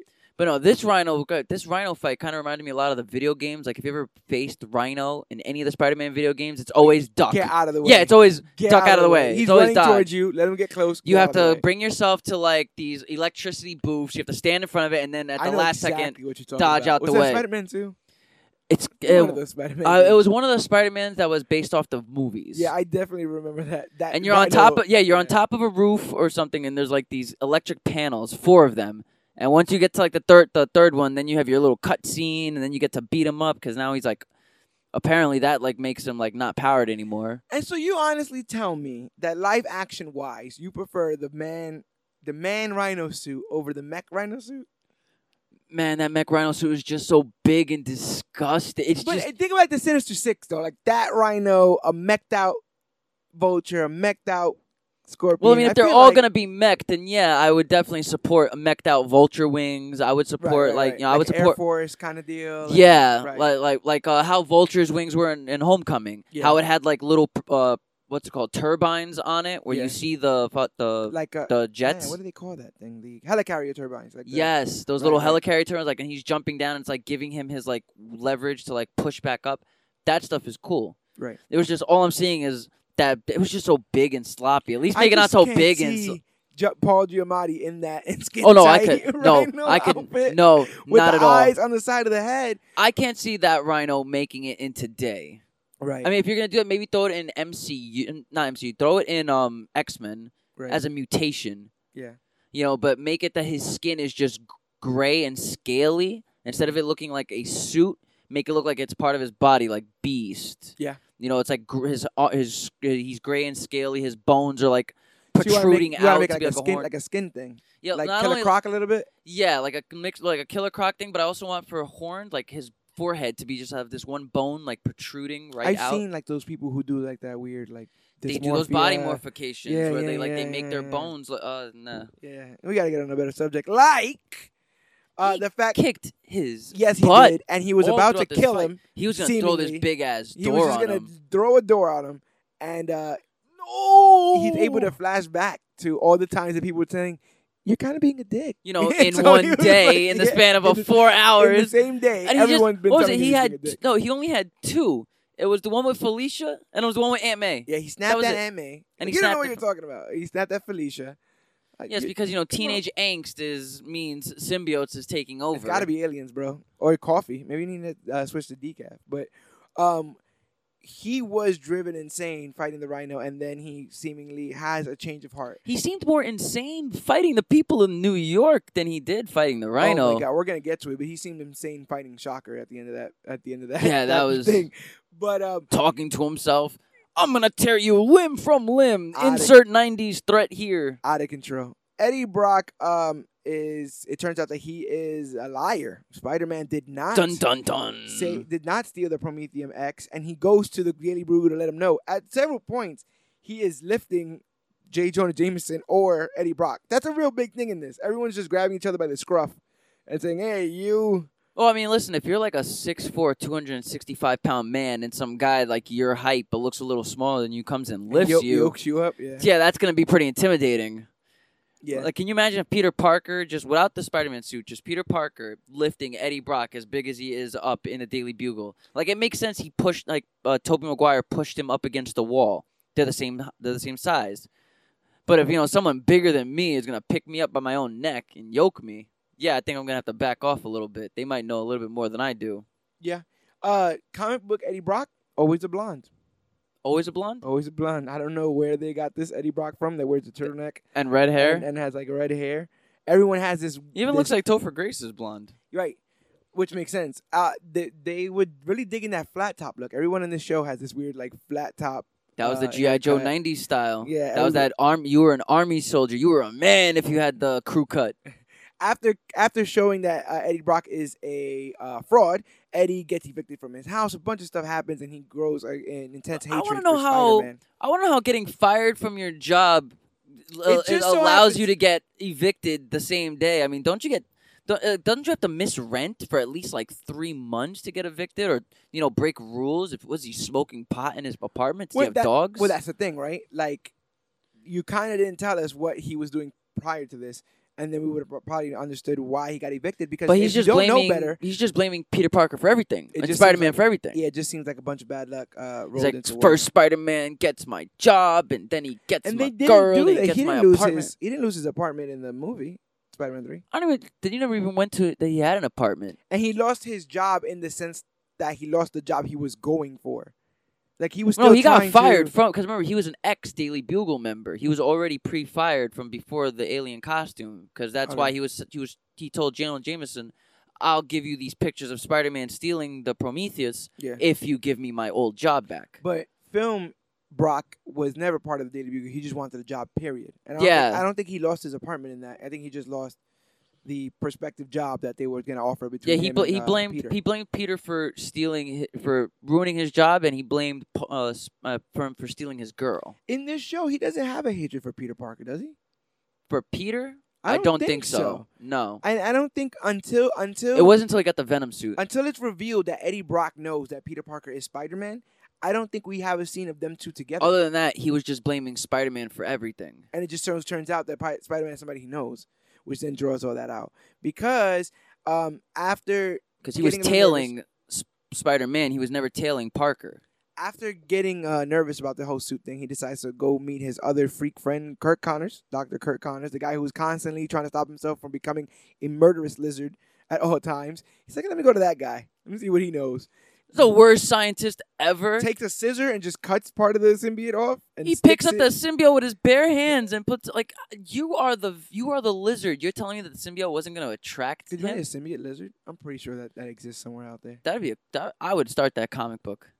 He just puts it under a microscope and he's like, yeah, it turns out that the what is it like? What are you saying? Like the nucleus have divided. Oh yeah, the nuclei are dividing. Oh, that was my first instinct. Yeah, I looked at you and I'm like, oh yeah, you know what that means, obviously, when the nuclei divides. Nuclei always dividing. That's out of control. And that's I think Peter says something like, oh, no, he's man, like, I was afraid. Yeah, he's like, that's what I was afraid it was. It's like, okay, what? Parker, you're just afraid of nuclei dividing. What does this mean? At several points, they just take the symbiote and like, whoop, let's put it under this microscope. Yep, it's telling me exactly what I need to know. This alien thing. Seems and then they put what the microscope was like connected to like a computer. I'm guessing they go and a projector. It was like a project. That's what it was. Like connected to a projector. That old thing. Yeah, PowerPoint presentations or something like going on. And then he's like, "Yeah, this thing seems incredibly crazy. It seems like it first takes control of the host, then it takes over the host entirely." And if that's the case, you might want to get rid of this thing. This thing is dangerous. He's like, no, I need it. He's like, bye, doc. Thanks for the heads up. It's like when you go to WebMD and it's like, yeah, you're dying. You're like, nah, I think I got a couple weeks. That's what he was doing. He was like, I went to you to find out what this was. You told me what it was. And then still, I don't want to believe you. I'm gonna walk out. Yeah, he's like, no, I need it. I need it still. Later on, he's like, were you thinking on your own? Doc Connors told you it thinks on its own. He told you. When you barge into that man's house, like you barge into the Daily Bugle, like you barge into he's barging into everybody's house. He opens windows in this entire show everywhere. I'm just remembering now almost every single scene of him entering a building. He's always going through the window. You remember how he found Eddie Brock's footage? He goes into Eddie Brock's house without Eddie Brock knowing. Oh, he's gonna play hide and seek. Oh my! He's looking through all his stuff and finds the extra secret valuable film in the head of the shower. Which is incredibly problematic when you consider that a shower has water in it. I wonder how many days he has not been showering for. What if he accidentally turned the knob? It's like, oh no, I forgot that my negatives are in the shower. Like, what are you doing here? Like, and who is he hiding them from? I have no idea. Who's Eddie Brock hiding them from? I have no idea. What is going on here, Eddie? He's just paranoid. Eddie gets into a run-in with the Shocker, where that Spider-Man's able to help, but then it gets really convoluted. With a load of puns. Yeah, there's a bunch of that stuff going on. You're in for a shock. Shocker literally shoots everything but Spider-Man. Walls and buildings and vehicles and pillars and windows. Everything in the world. His own self never gets to hit the Spider-Man. Maybe that just goes to show you how strong this symbiote suit is. Symbiote. The symbiote. But eventually we get the iconic scene as shown in Sam Raimi's Spider-Man 3, where originally it seems as if Spider-Man and did you know they were fighting in a church, Spider-Man and Shocker? I didn't know they were fighting in a church. I remember a bell tower. They throw him through windows. They're having a fight, and it's only when Shocker tries to escape that Peter, in his blood, lust, and revenge, starts screaming, "Shocker! Oh my! Shocker! Oh my God! I'm gonna get you, Shocker! I will find you to the ends of the earth. And when I do, I will rip you limb from limb." Oh my God! Out of control. That's when you see the bell. But until then, I didn't even know they were at a church or anything that would have a bell tower in it. Yeah, it was just weird. It didn't really look like a church. No, like you didn't see pews, you didn't see a door. I don't even know where they went to meet up. I just knew that him and John Jameson, whatever. John Jonah J.J. Jameson. Him and J.J. Jameson was going to get his son back. Right. J.J. Jr. Jameson. Yep, and then they're like, well, I can't wait till you're cured so you can go right back. Oh, yeah, I forgot. That's another reason why he got outed. It was because J. Jonah was all like, oh, yeah, Rhino took it. Remember, he was in deathbed. Oh, yeah, he kept being in the hospital saying the same thing. Oh, Rhino. Rhino guy stole the Prometheum X. And J. Jonah's like, damn it. I really had fun blaming him. I just love how this JJ always is, like, confused about everything. Spider-Man? What's he got to do with this? A lot more calm in this than... He is a lot more calm, but he's also a lot more confused. It's like he's always like asking questions like your parents would ask if they walk into the middle of you watching this show as a kid. Who's that guy in the gray suit? What is a rhino doing? What does Spider-Man have to do with that? That doesn't make any sense. Every time they tell him something that's going on, he's like, that don't make any sense. It's like, what? People are coming to you with the exclusive, Jonah. What are you doing here? I don't understand how the very first season you see that Spider-Man is helping save your son, and for the rest of the 4 seasons, you're still going to try and out him as some bad guy. Yeah. There's a scene in which Kingpin arranges for J. Jonah's son to be kidnapped so that they could try to get the Prometheum X from Spider-Man. And that doesn't work in anyone's favor. Spider-Man's able to get the Rock and escape, and that's when they find out about the half-life of it and all this other kind of stuff. Basically, the Rock is useless. The only thing, and I'm not talking the about Rock you, is always useless. I'm not talking about you, Dwayne Johnson. I like Jumanji. So they were calling Skyscraper One-Legged Die Hard. Yeah, I had to take a second for that. Yeah, that was pretty good. Oh man. Yeah, they're calling Skyscraper One-Legged Die Hard. But you see, Kingpin literally like has a number for everybody. He has connections and machinations, and he's able to call all sorts of weird rogues. There's some like he has like those weird street punks that try to he has remember those like office like index spindles that are on people's desks, those wheels. He just has like a little index of directory. He has just a little directory of who he's gonna call today. But there's another name for that, and it's killing me right now. I know, I can never remember the name of it. It's like a little spindle with index cards on it. Fans, if you know what it is. No, we gotta find this. But yes, I dug that Kingpin is not only hiring the it's called the Rolodex. That's what it's called. It's not only hiring like flashy villains that have like horns and stuff, but he's also hiring street punks. And people who still, he has his hands tied as much. No, because he is legit a mob boss, but this isn't some like comic book mob boss like what's his name? Falcone or the Black Mask guy. I'm trying to remember. Adonis. Black Mask. Sionis. Yeah. Roman Sionis. Yeah. There you go. People are yelling the real name. Sorry, we can't hear you. But that's what it is. But no, like it's not like how like Falcone and Roman Sionis are, where they're just mob boss. That's what their personality is as a bad guy. Is their mob boss. No, you can see Kingpin is a legit 1920s Al Capone gangster mob boss. He has cops in his pockets. Yeah. He has this in his pocket, that in his pocket. He has his hand in everything. He's quick to make examples out of people, and he's quick to cover his own tracks. I remember in one of the later seasons, I think probably season 2 or 3, where he's throwing policeman balls in the Chrysler building. Oh, wow, that's crazy. And like this is when they introduced Hobgoblin, where Hobgoblin's main bad guy in this show was always Kingpin.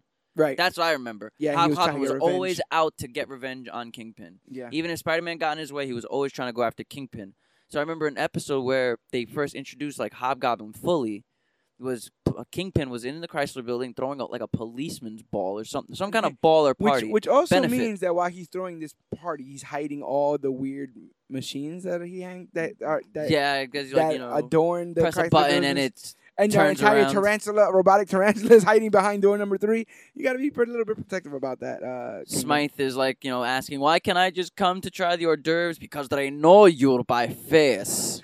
Peter Parker, in this, Spider-Man starts to attack Shocker on top of a roof. He damages the Shocker gauntlet to one hit of He breaks off the piece of a balcony. Yeah. So I guess concrete. Concrete smashes the things, and then like dangles him over the edge.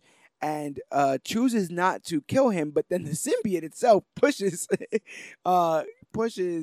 Shocker off. And then he just shoots a web to save him because he's strong enough, I guess, to fight the symbiote. Very similar to what we see in the Venom trailer.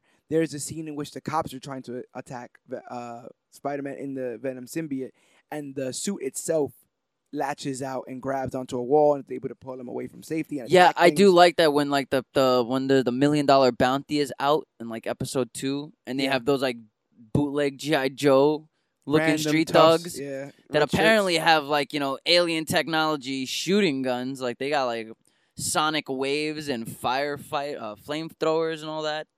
So I like that he was like shooting like his webs out of like his back to pull him out of the way, and then he'll drop like another symbiote. A piece of his symbiote would drop and like blow up the sound wave thing. So those were the design in general of the black suit. I kind of dug, and I kind of wish that Sam Raimi did more of that. Yeah. Like I wish like he would like change suits without having to change suits. The way the symbiote just mimics clothes. I wonder if Eddie Brock does any of that in the Venom movie that comes I up. think they do, because if I remember from the trailer that I did see, which is probably, I can't lie, I think that is my last trailer I've ever seen fully, was Venom's trailer.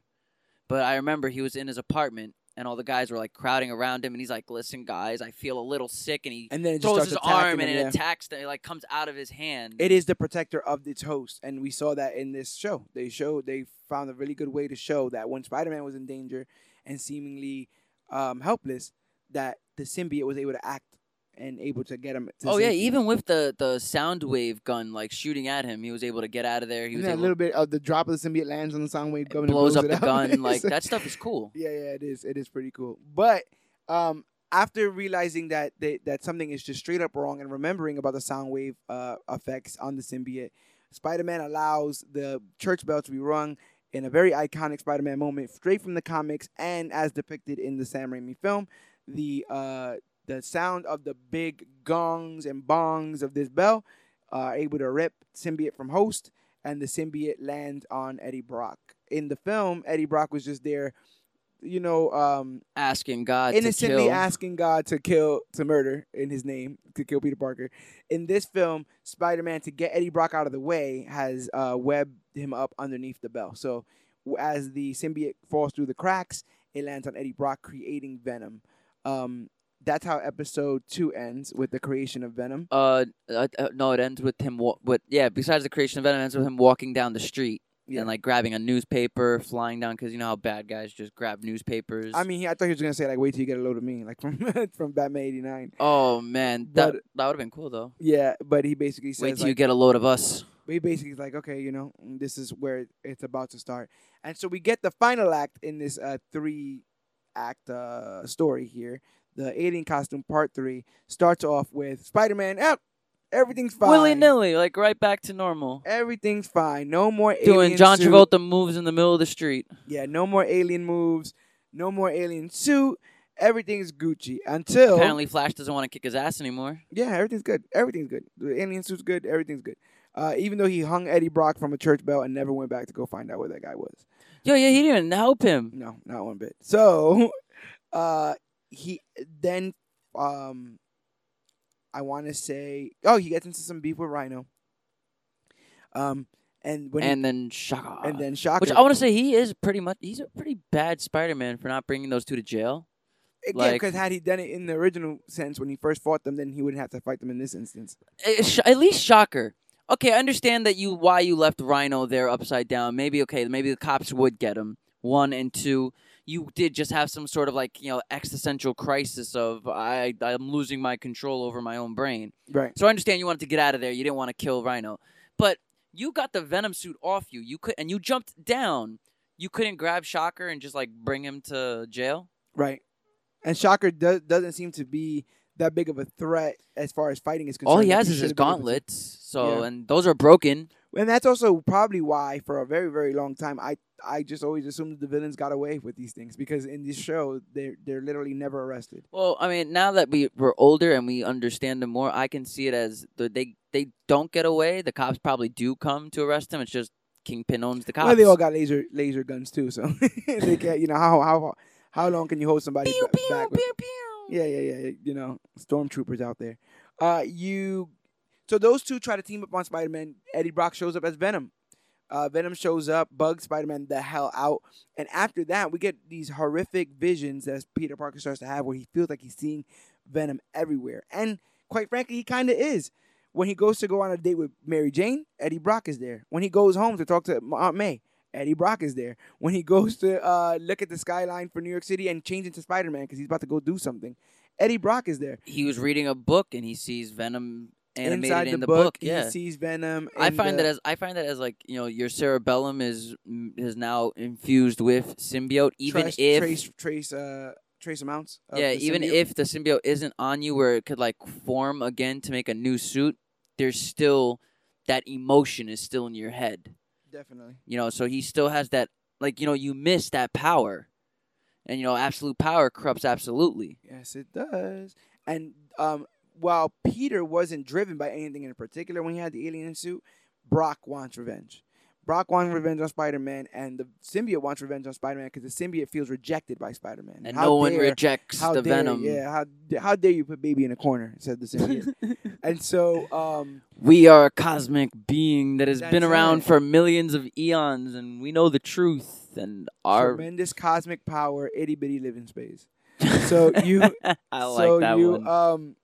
you have Venom just crazy bloodlust over Spider-Man. He's beating the hell out of him. Every time Spider-Man goes to web him, he says like, your webbing is trash. Like, look at this. Yeah, like, basically. And he's like, this is like. It's like, you want webbing? Here's some webbing. Shoots him up, and now Spider-Man is like, contained. He's all trapped. There's one jaw-dropping moment I literally gasped, which is Venom is able to put webbing on every limb that Spider-Man has, and then just holds him over a building, and then just takes off his mask. He's like, "Is this your hero?"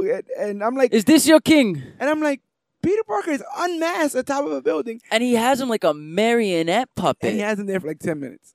And so J. Jonah Jameson just steals a cameraman's camera and tries to focus, and he can't get the focus aperture to work. I don't understand that. And had he got it to work, he would have found out it was Peter Parker right then and there. But he couldn't get it to work, so he could not find out who it was. This is the same man that was able to focus in on Sandman's face in Spider-Man 3. You can't focus up like 2 stories. But also the man who can't tell what a Photoshop picture is. So there's a lot. Yo, my God. There's a lot of inconsistencies. I don't know how he ever became like the CEO of a newspaper company. He's like, what's a Windows? How do I get one on my computer?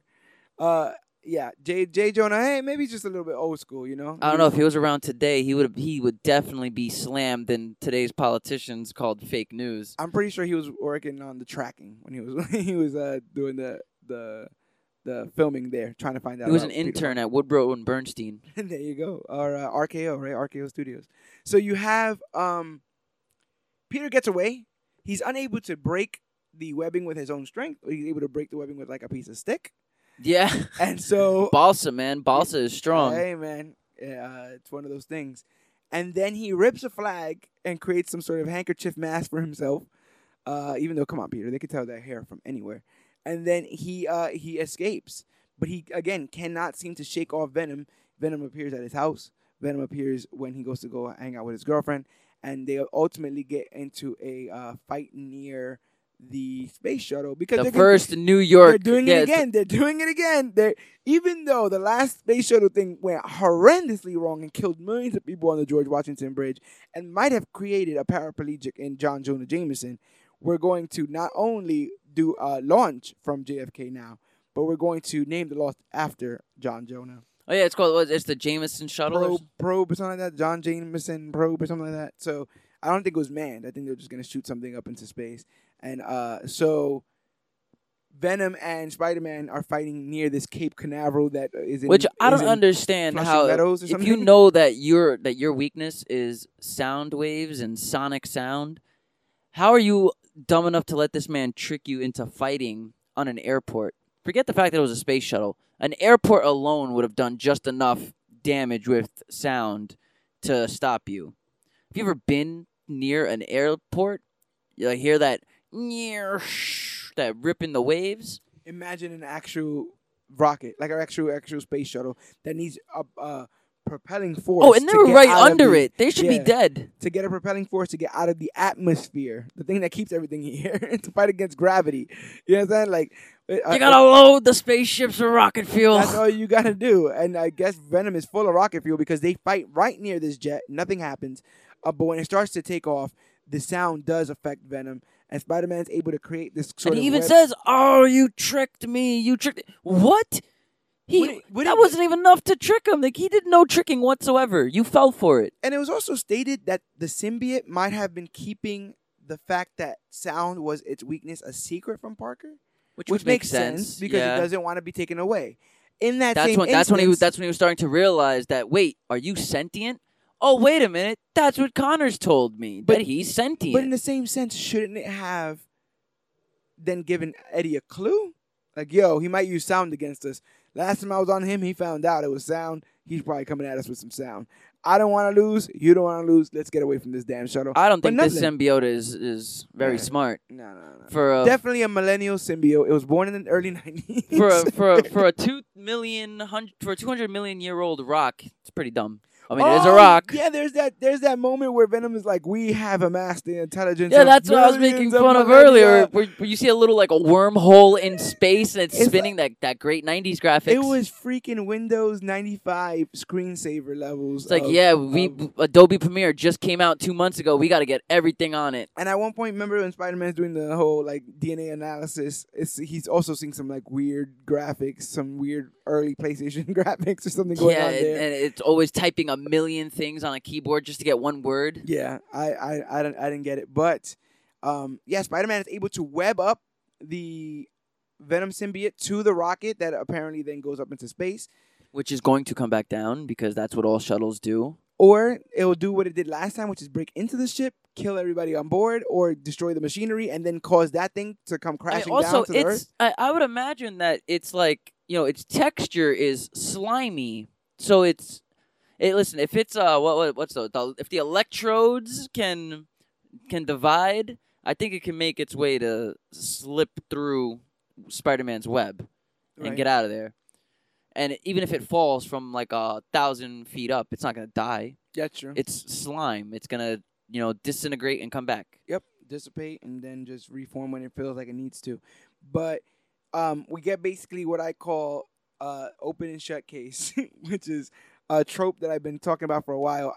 Actually, since I saw, I want to say Batman Returns when I was older. So basically, there's a scene where the Red Triangle Circus Gang is in Gotham, and Batman basically murders like half of them, and then the rest of them leave. And Commissioner Gordon is like, "Open and shut case, Batman." Like, we're not gonna arrest people. We're not gonna arrest people. We're not gonna find out why they did this. We're not gonna look for motives. We're not gonna collect evidence. We're not gonna put open a police and tape. Shut case. Nothing. It's just open and shut. And so in this instance, same thing. Like, open and shut case. We don't gotta worry about that runaway train. We don't gotta worry about. At one point, Venom carjacks like a semi truck and chases after Peter Parker on the train. Oh yeah, right on like the BQE. They're just driving two semis. And like, what is going on here? It's out of control. Open and shut case. Open and shut case. They throw Eddie Brock inside the space shuttle where he's arrested. I'm guessing for trespassing, which is, man, that guy's got a. That means he's gonna get out in like 3 days. He's gonna do a weekend in jail. And we get nothing else about Eddie, nothing else about Kingpin, nothing else about Shocker, nothing else about Rhino, and the show ends with Peter and Mary Jane looking at the moon, and Mary Jane like, they say falling in love is wonderful. That's garbage. Is wonderful. Not about you. I'm thinking about me. Shut up, Mary Jane. So she's there with her turtleneck and sweater combination. Everyone's digging the turtlenecks in this show. It was the 90s, man. Turtlenecks was the that shit. in the 90s? In the 90s, turtlenecks was the thing. Remember that episode of SpongeBob where he was singing about the striped sweater? Yeah, one true. with a collar, turtleneck. Yeah, that makes sense. They were all in turtlenecks. All the rage. Turtlenecks and overalls. Turtlenecks and chains. That's why this show is, I will always say this show is a huge product of its time. Yeah. Because just by the clothes they wear alone, Peter Parker always wearing these multicolored polo dress shirts with jeans. Also, not a lot of nearsighted people on the show. Barely anyone has glasses. Yeah, man. Like, I noticed that. Shouldn't Parker... Well, no, Parker doesn't need to have glasses. Because apparently, spider powers mean that it helps your Although he should probably wear glasses for, like, the whole Clark Kent thing of this all, right? Like, I was nearsighted for 18 years of my life. Yeah, that's why they did that little brush off in the first Raimi film where Mary Jane looks at him. She's like, "Oh, you're wearing contacts. I like your eyes. I've never seen it before." Okay, that makes sense. Of course, you've never seen him before. Because you've been headbutting the lap of Flash Thompson. Listen. It's just a lot. It's a lot. It's a lot, Mary Jane. It's a lot. But anyway, she says, when looking at the moon and looking at the starry night, it's hard to believe that we are alone in the universe. And then Peter says something like, yeah. And then it shows Venom slobbering in the moon and yelling in the moon. And that's how the episode ends. We don't know where the symbiote went. We don't know what happened with Eddie Brock.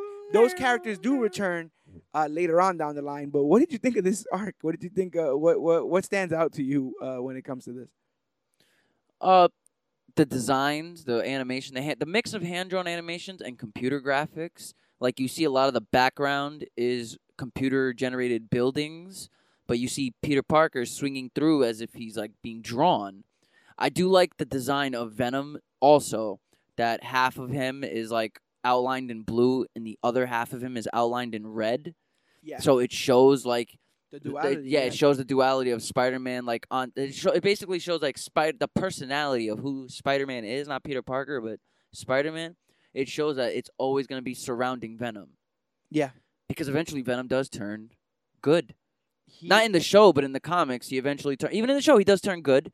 Him and Spider-Man have this mutual understanding of, listen, enemy of my enemy is my friend, so we have to form together to stop Carnage. But as far as the comic books go, he does become a good guy in the comics. So that duality of Spider-Man's personality does always shadow over do the right thing, you know. And in the same sense, I feel like the way that they recorded his voice, there seems to be two voices there: the voice of Eddie Brock and the voice of the symbiote, both speaking. Unlike where it would Spider-Man. Well, that's what I love about the trailer. Yeah. That was my biggest takeaway of the trailer, was when he was looking at himself in the mirror saying, okay, listen, if you're going to do this, you're going to do it, but you're not going to hurt anybody. And then it like brings him to the wall, like the symbiote shoots him to the wall. And he's like, listen, we're going to do what the hell we want to do because we are Venom. And I'm like, all right, this is actually might be pretty good. Yeah. Like, it's hard to fault a lot of what that movie is doing by the trailer. Like, by the trailer's look. I'm hoping whether or not they get into like the real deep mythos of like the Clintar, you know, the actual race of the symbiotes and where they came from and all that stuff. We don't really need it. They didn't go into it too much in depth here. Just the idea that this alien species has existed for quite some time and probably knows more than other species in here, including humans who don't really ever seem to know I don't really anything. need everything like explained and backstories and origins of everything. Like I don't need to know the origin story of this beer can right here and how the aluminum came from this long line of aluminum family. I don't know what you're talking about. That is a vibranium beer can I have. Vibranium beer it's a can. Vibranium beer can. Yeah, we don't need it all, especially not right now. Especially symbiote. I don't think symbiote is something that I ever really needed an origin story. I didn't need to know it came from some Chintari species in like the third quadrant galaxy. I don't need to know that. Right. It's an alien life form from space that comes down and attracts rage and aggression. Yeah. That's it.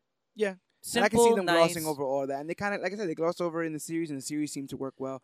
I really did like I said, I like the voice acting of Peter literally going crazy out of his mind. He did seem like it didn't even unhinged. sound like the same voice actor. Like, and he was like really like mean with everything he was saying. Like, no, I need to do this and that, and aggressively sounding speaking. Shocker! Rip your limbs off, kid.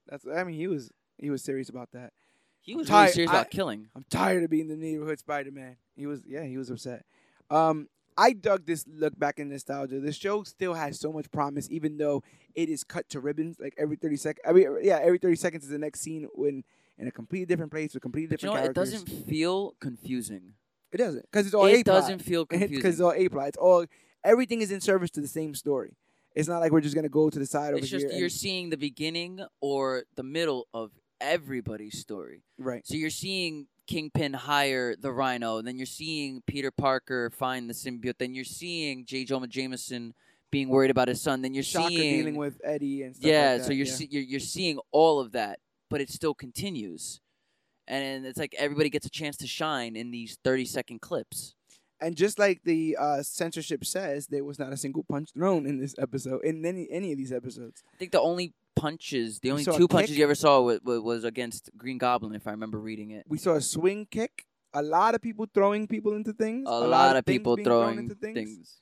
And then there's just a lot that seems to be going on in general when it comes to the action scenes there that they were able to distract from the punches. But I liked the nostalgic look. I really liked going back and reviewing these episodes, and hopefully when some more Spider-Man content comes down the line, we got Into the Spider-Verse in December, and then Spider-Man Far From Home. If more details come out, maybe we could find some more of these episodes to chop up. Oh, I would definitely love to go over a Sins of Our Father. Yeah, is angle. The Smythe. Yeah. episodes. Yeah, There those are was really a good. lot of episodes from like the season 5, like where like the world is seemingly like Now we destroyed. got to go over their botched Gwen Stacy Mary Jane fiasco because Gwen falls off the, uh, I think the George Washington Bridge and then dies. Everything happens on the George Washington Bridge in the show. That's the one thing I remember. But Everything instead, happens on that bridge. on this show, because they can't kill people and because of their refusal to use Gwen Stacy, Mary Jane falls off the George Washington Bridge into a portal that puts her in another dimension, and then the same voice acting anger that you got with Shocker, you get with Madam Web. Madam Web. I remember that And where then he's he on shows top. up. Yeah. He shows up. Madam was like, what? What do you want? Yeah, what do you want? Like, the things that are going on in the world are way bigger than you. He's like, you shut up. You bring back Mary Jane. Yeah, he was very And upset. then he like gets sent to like the future where like Carnage and the Green Goblin, the Hobgoblin are like working together. All the villains are like dead. She also does like the what you would call like the first Spider-Verse or the Clone Saga when she brings all those other Spider people together. yeah, It's and her. you see Ben O'Reilly, Yeah, and you she see does- Miguel O'Hara. She does all that. And 20 years before his comic book debut, you see, and there's no verbs, no words, no dialogue. It's just a quick drawn Spider-Man with 4 Dr. Octopus tentacles. So Very a similar, superior Spider-Man making an appearance 20 years before he was ever even given a story. So I like that. Like, I like that they knew what they were going to do before they ever did it. Yeah, definitely. And you can see a lot of, like from what I remember from watching walkthroughs and gameplays on YouTube from Shattered Dimensions when it came out, even though I never got a chance to, like, play it, it seems like a lot of the Sins of Our Father and storylines followed how Shattered Dimensions was, where you see different Spider-Mans. Yeah. Because wasn't there one where, I don't remember if it was a TV show or if it was a comic I read, where it turned out Peter Parker was the clone and Ben Reilly was the original Oh, that's Spider-Man. a whole Clone Saga thing we can't get into right now. But I will talk to you about that off air, probably immediately after this. It gets out of control. Because I never understood, because one minute I hear Peter Parker's now the clone and Ben Reilly's the original Spider-Man, but then they switched it because the fans got pissed off. I got something for you on that. But did you know that Madam Web was voiced by Joan Lee, Stan Lee's wife?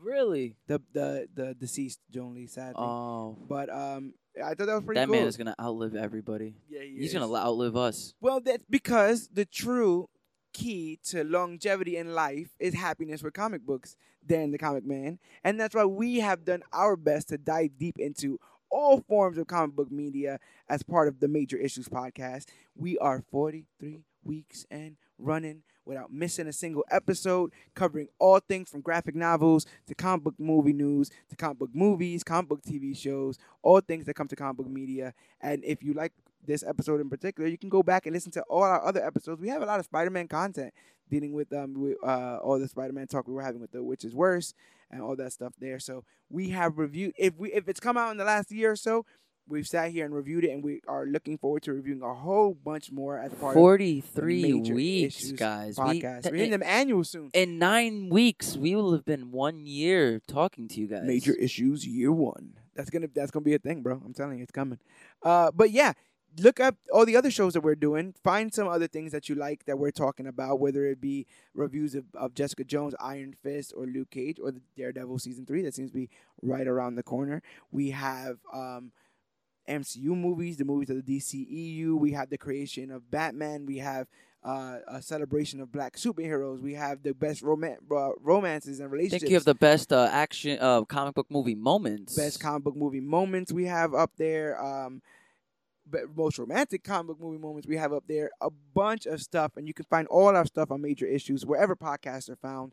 That's Podbean, Podcast Addict, Stitcher, Google Play, the Apple iTunes podcast app, and Apple iTunes in general. Just search Major Issues Podcast in Google, and we're the first ones that pop right up. Once you do that, if you like what we're doing, please rate and review us. It's the quickest way for us to grow as podcasters and find out what we're doing right, what we're doing wrong, and truly be able to improve what we're doing here as part of Major Issues. But in reality, what we really want to do is we really want to hear from you guys. So if you guys want to reach us here and all the things that we do at Comic Book Click, go to facebook.com/comicbookclick, Instagram @comicbookclick, or use the hashtag Comic Book Click to talk about all the newest, hottest, latest, and greatest things. And please send us all your emails of telling us to watch Punisher Warzone so I can get this man to watch Soon. the best Punisher movie Soon. that I've ever seen. Like, If I have one person email me to watch Punisher Warzone, we will watch it before this month is up. Please, I'll put people. that out there. And you can reach us at comicbookclick@gmail.com. Obviously, click spelled CLIQUE. Yeah, but I'm excited. We got so much stuff coming down. Like I said, Comic-Con's around the corner. Venom's around the corner. We got the DCEU streaming. DC Universe is up and running, which means Titans is around the corner. A lot of big stuff. I'm just trying to get into Legion. Yeah, so we can talk about new things. Yes, like, yes. So Legion was the first thing that I threw on, and I got past the first episode. It's pretty weird. It's insane. It's absolutely insane. It is all I think over you'll the like place. it, though. I do like it because I went in. I'm trying to go into it as a comic book property. Yeah. But I'm really more falling in love with just the character dynamics and the plot. I love Aubrey Plaza. So oh God, I wanted to mention that to you when I first started thing. watching. Yo, you have to watch this show now because Aubrey Plaza's in Between there. Aubrey Plaza there and Chris Pratt in Guardians, I'm in heaven. I'm good. Good work, Marvel. You're doing good. Doing good stuff there.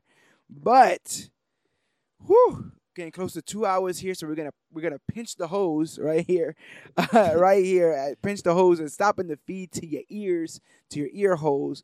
I'm so glad we were able to do this, and hopefully we'll be able to tackle more animated series in the future. But as for now, my name is George Serrano, aka the Don. And I am Dan, the Comic Man. And this has been a review of the Amazing Spider-Man, the animated series story arc, The Alien Costume, parts 1, 2, and 3. And whether or not you can be effectively throwing a punch, whether or not you have no bullets and are all replaced with lasers, whether you prefer an entire rhino suit to a mech rhino suit, or whether or not you yourself were headbutting Flash Thompson's lap in that car like Mary Jane Watson.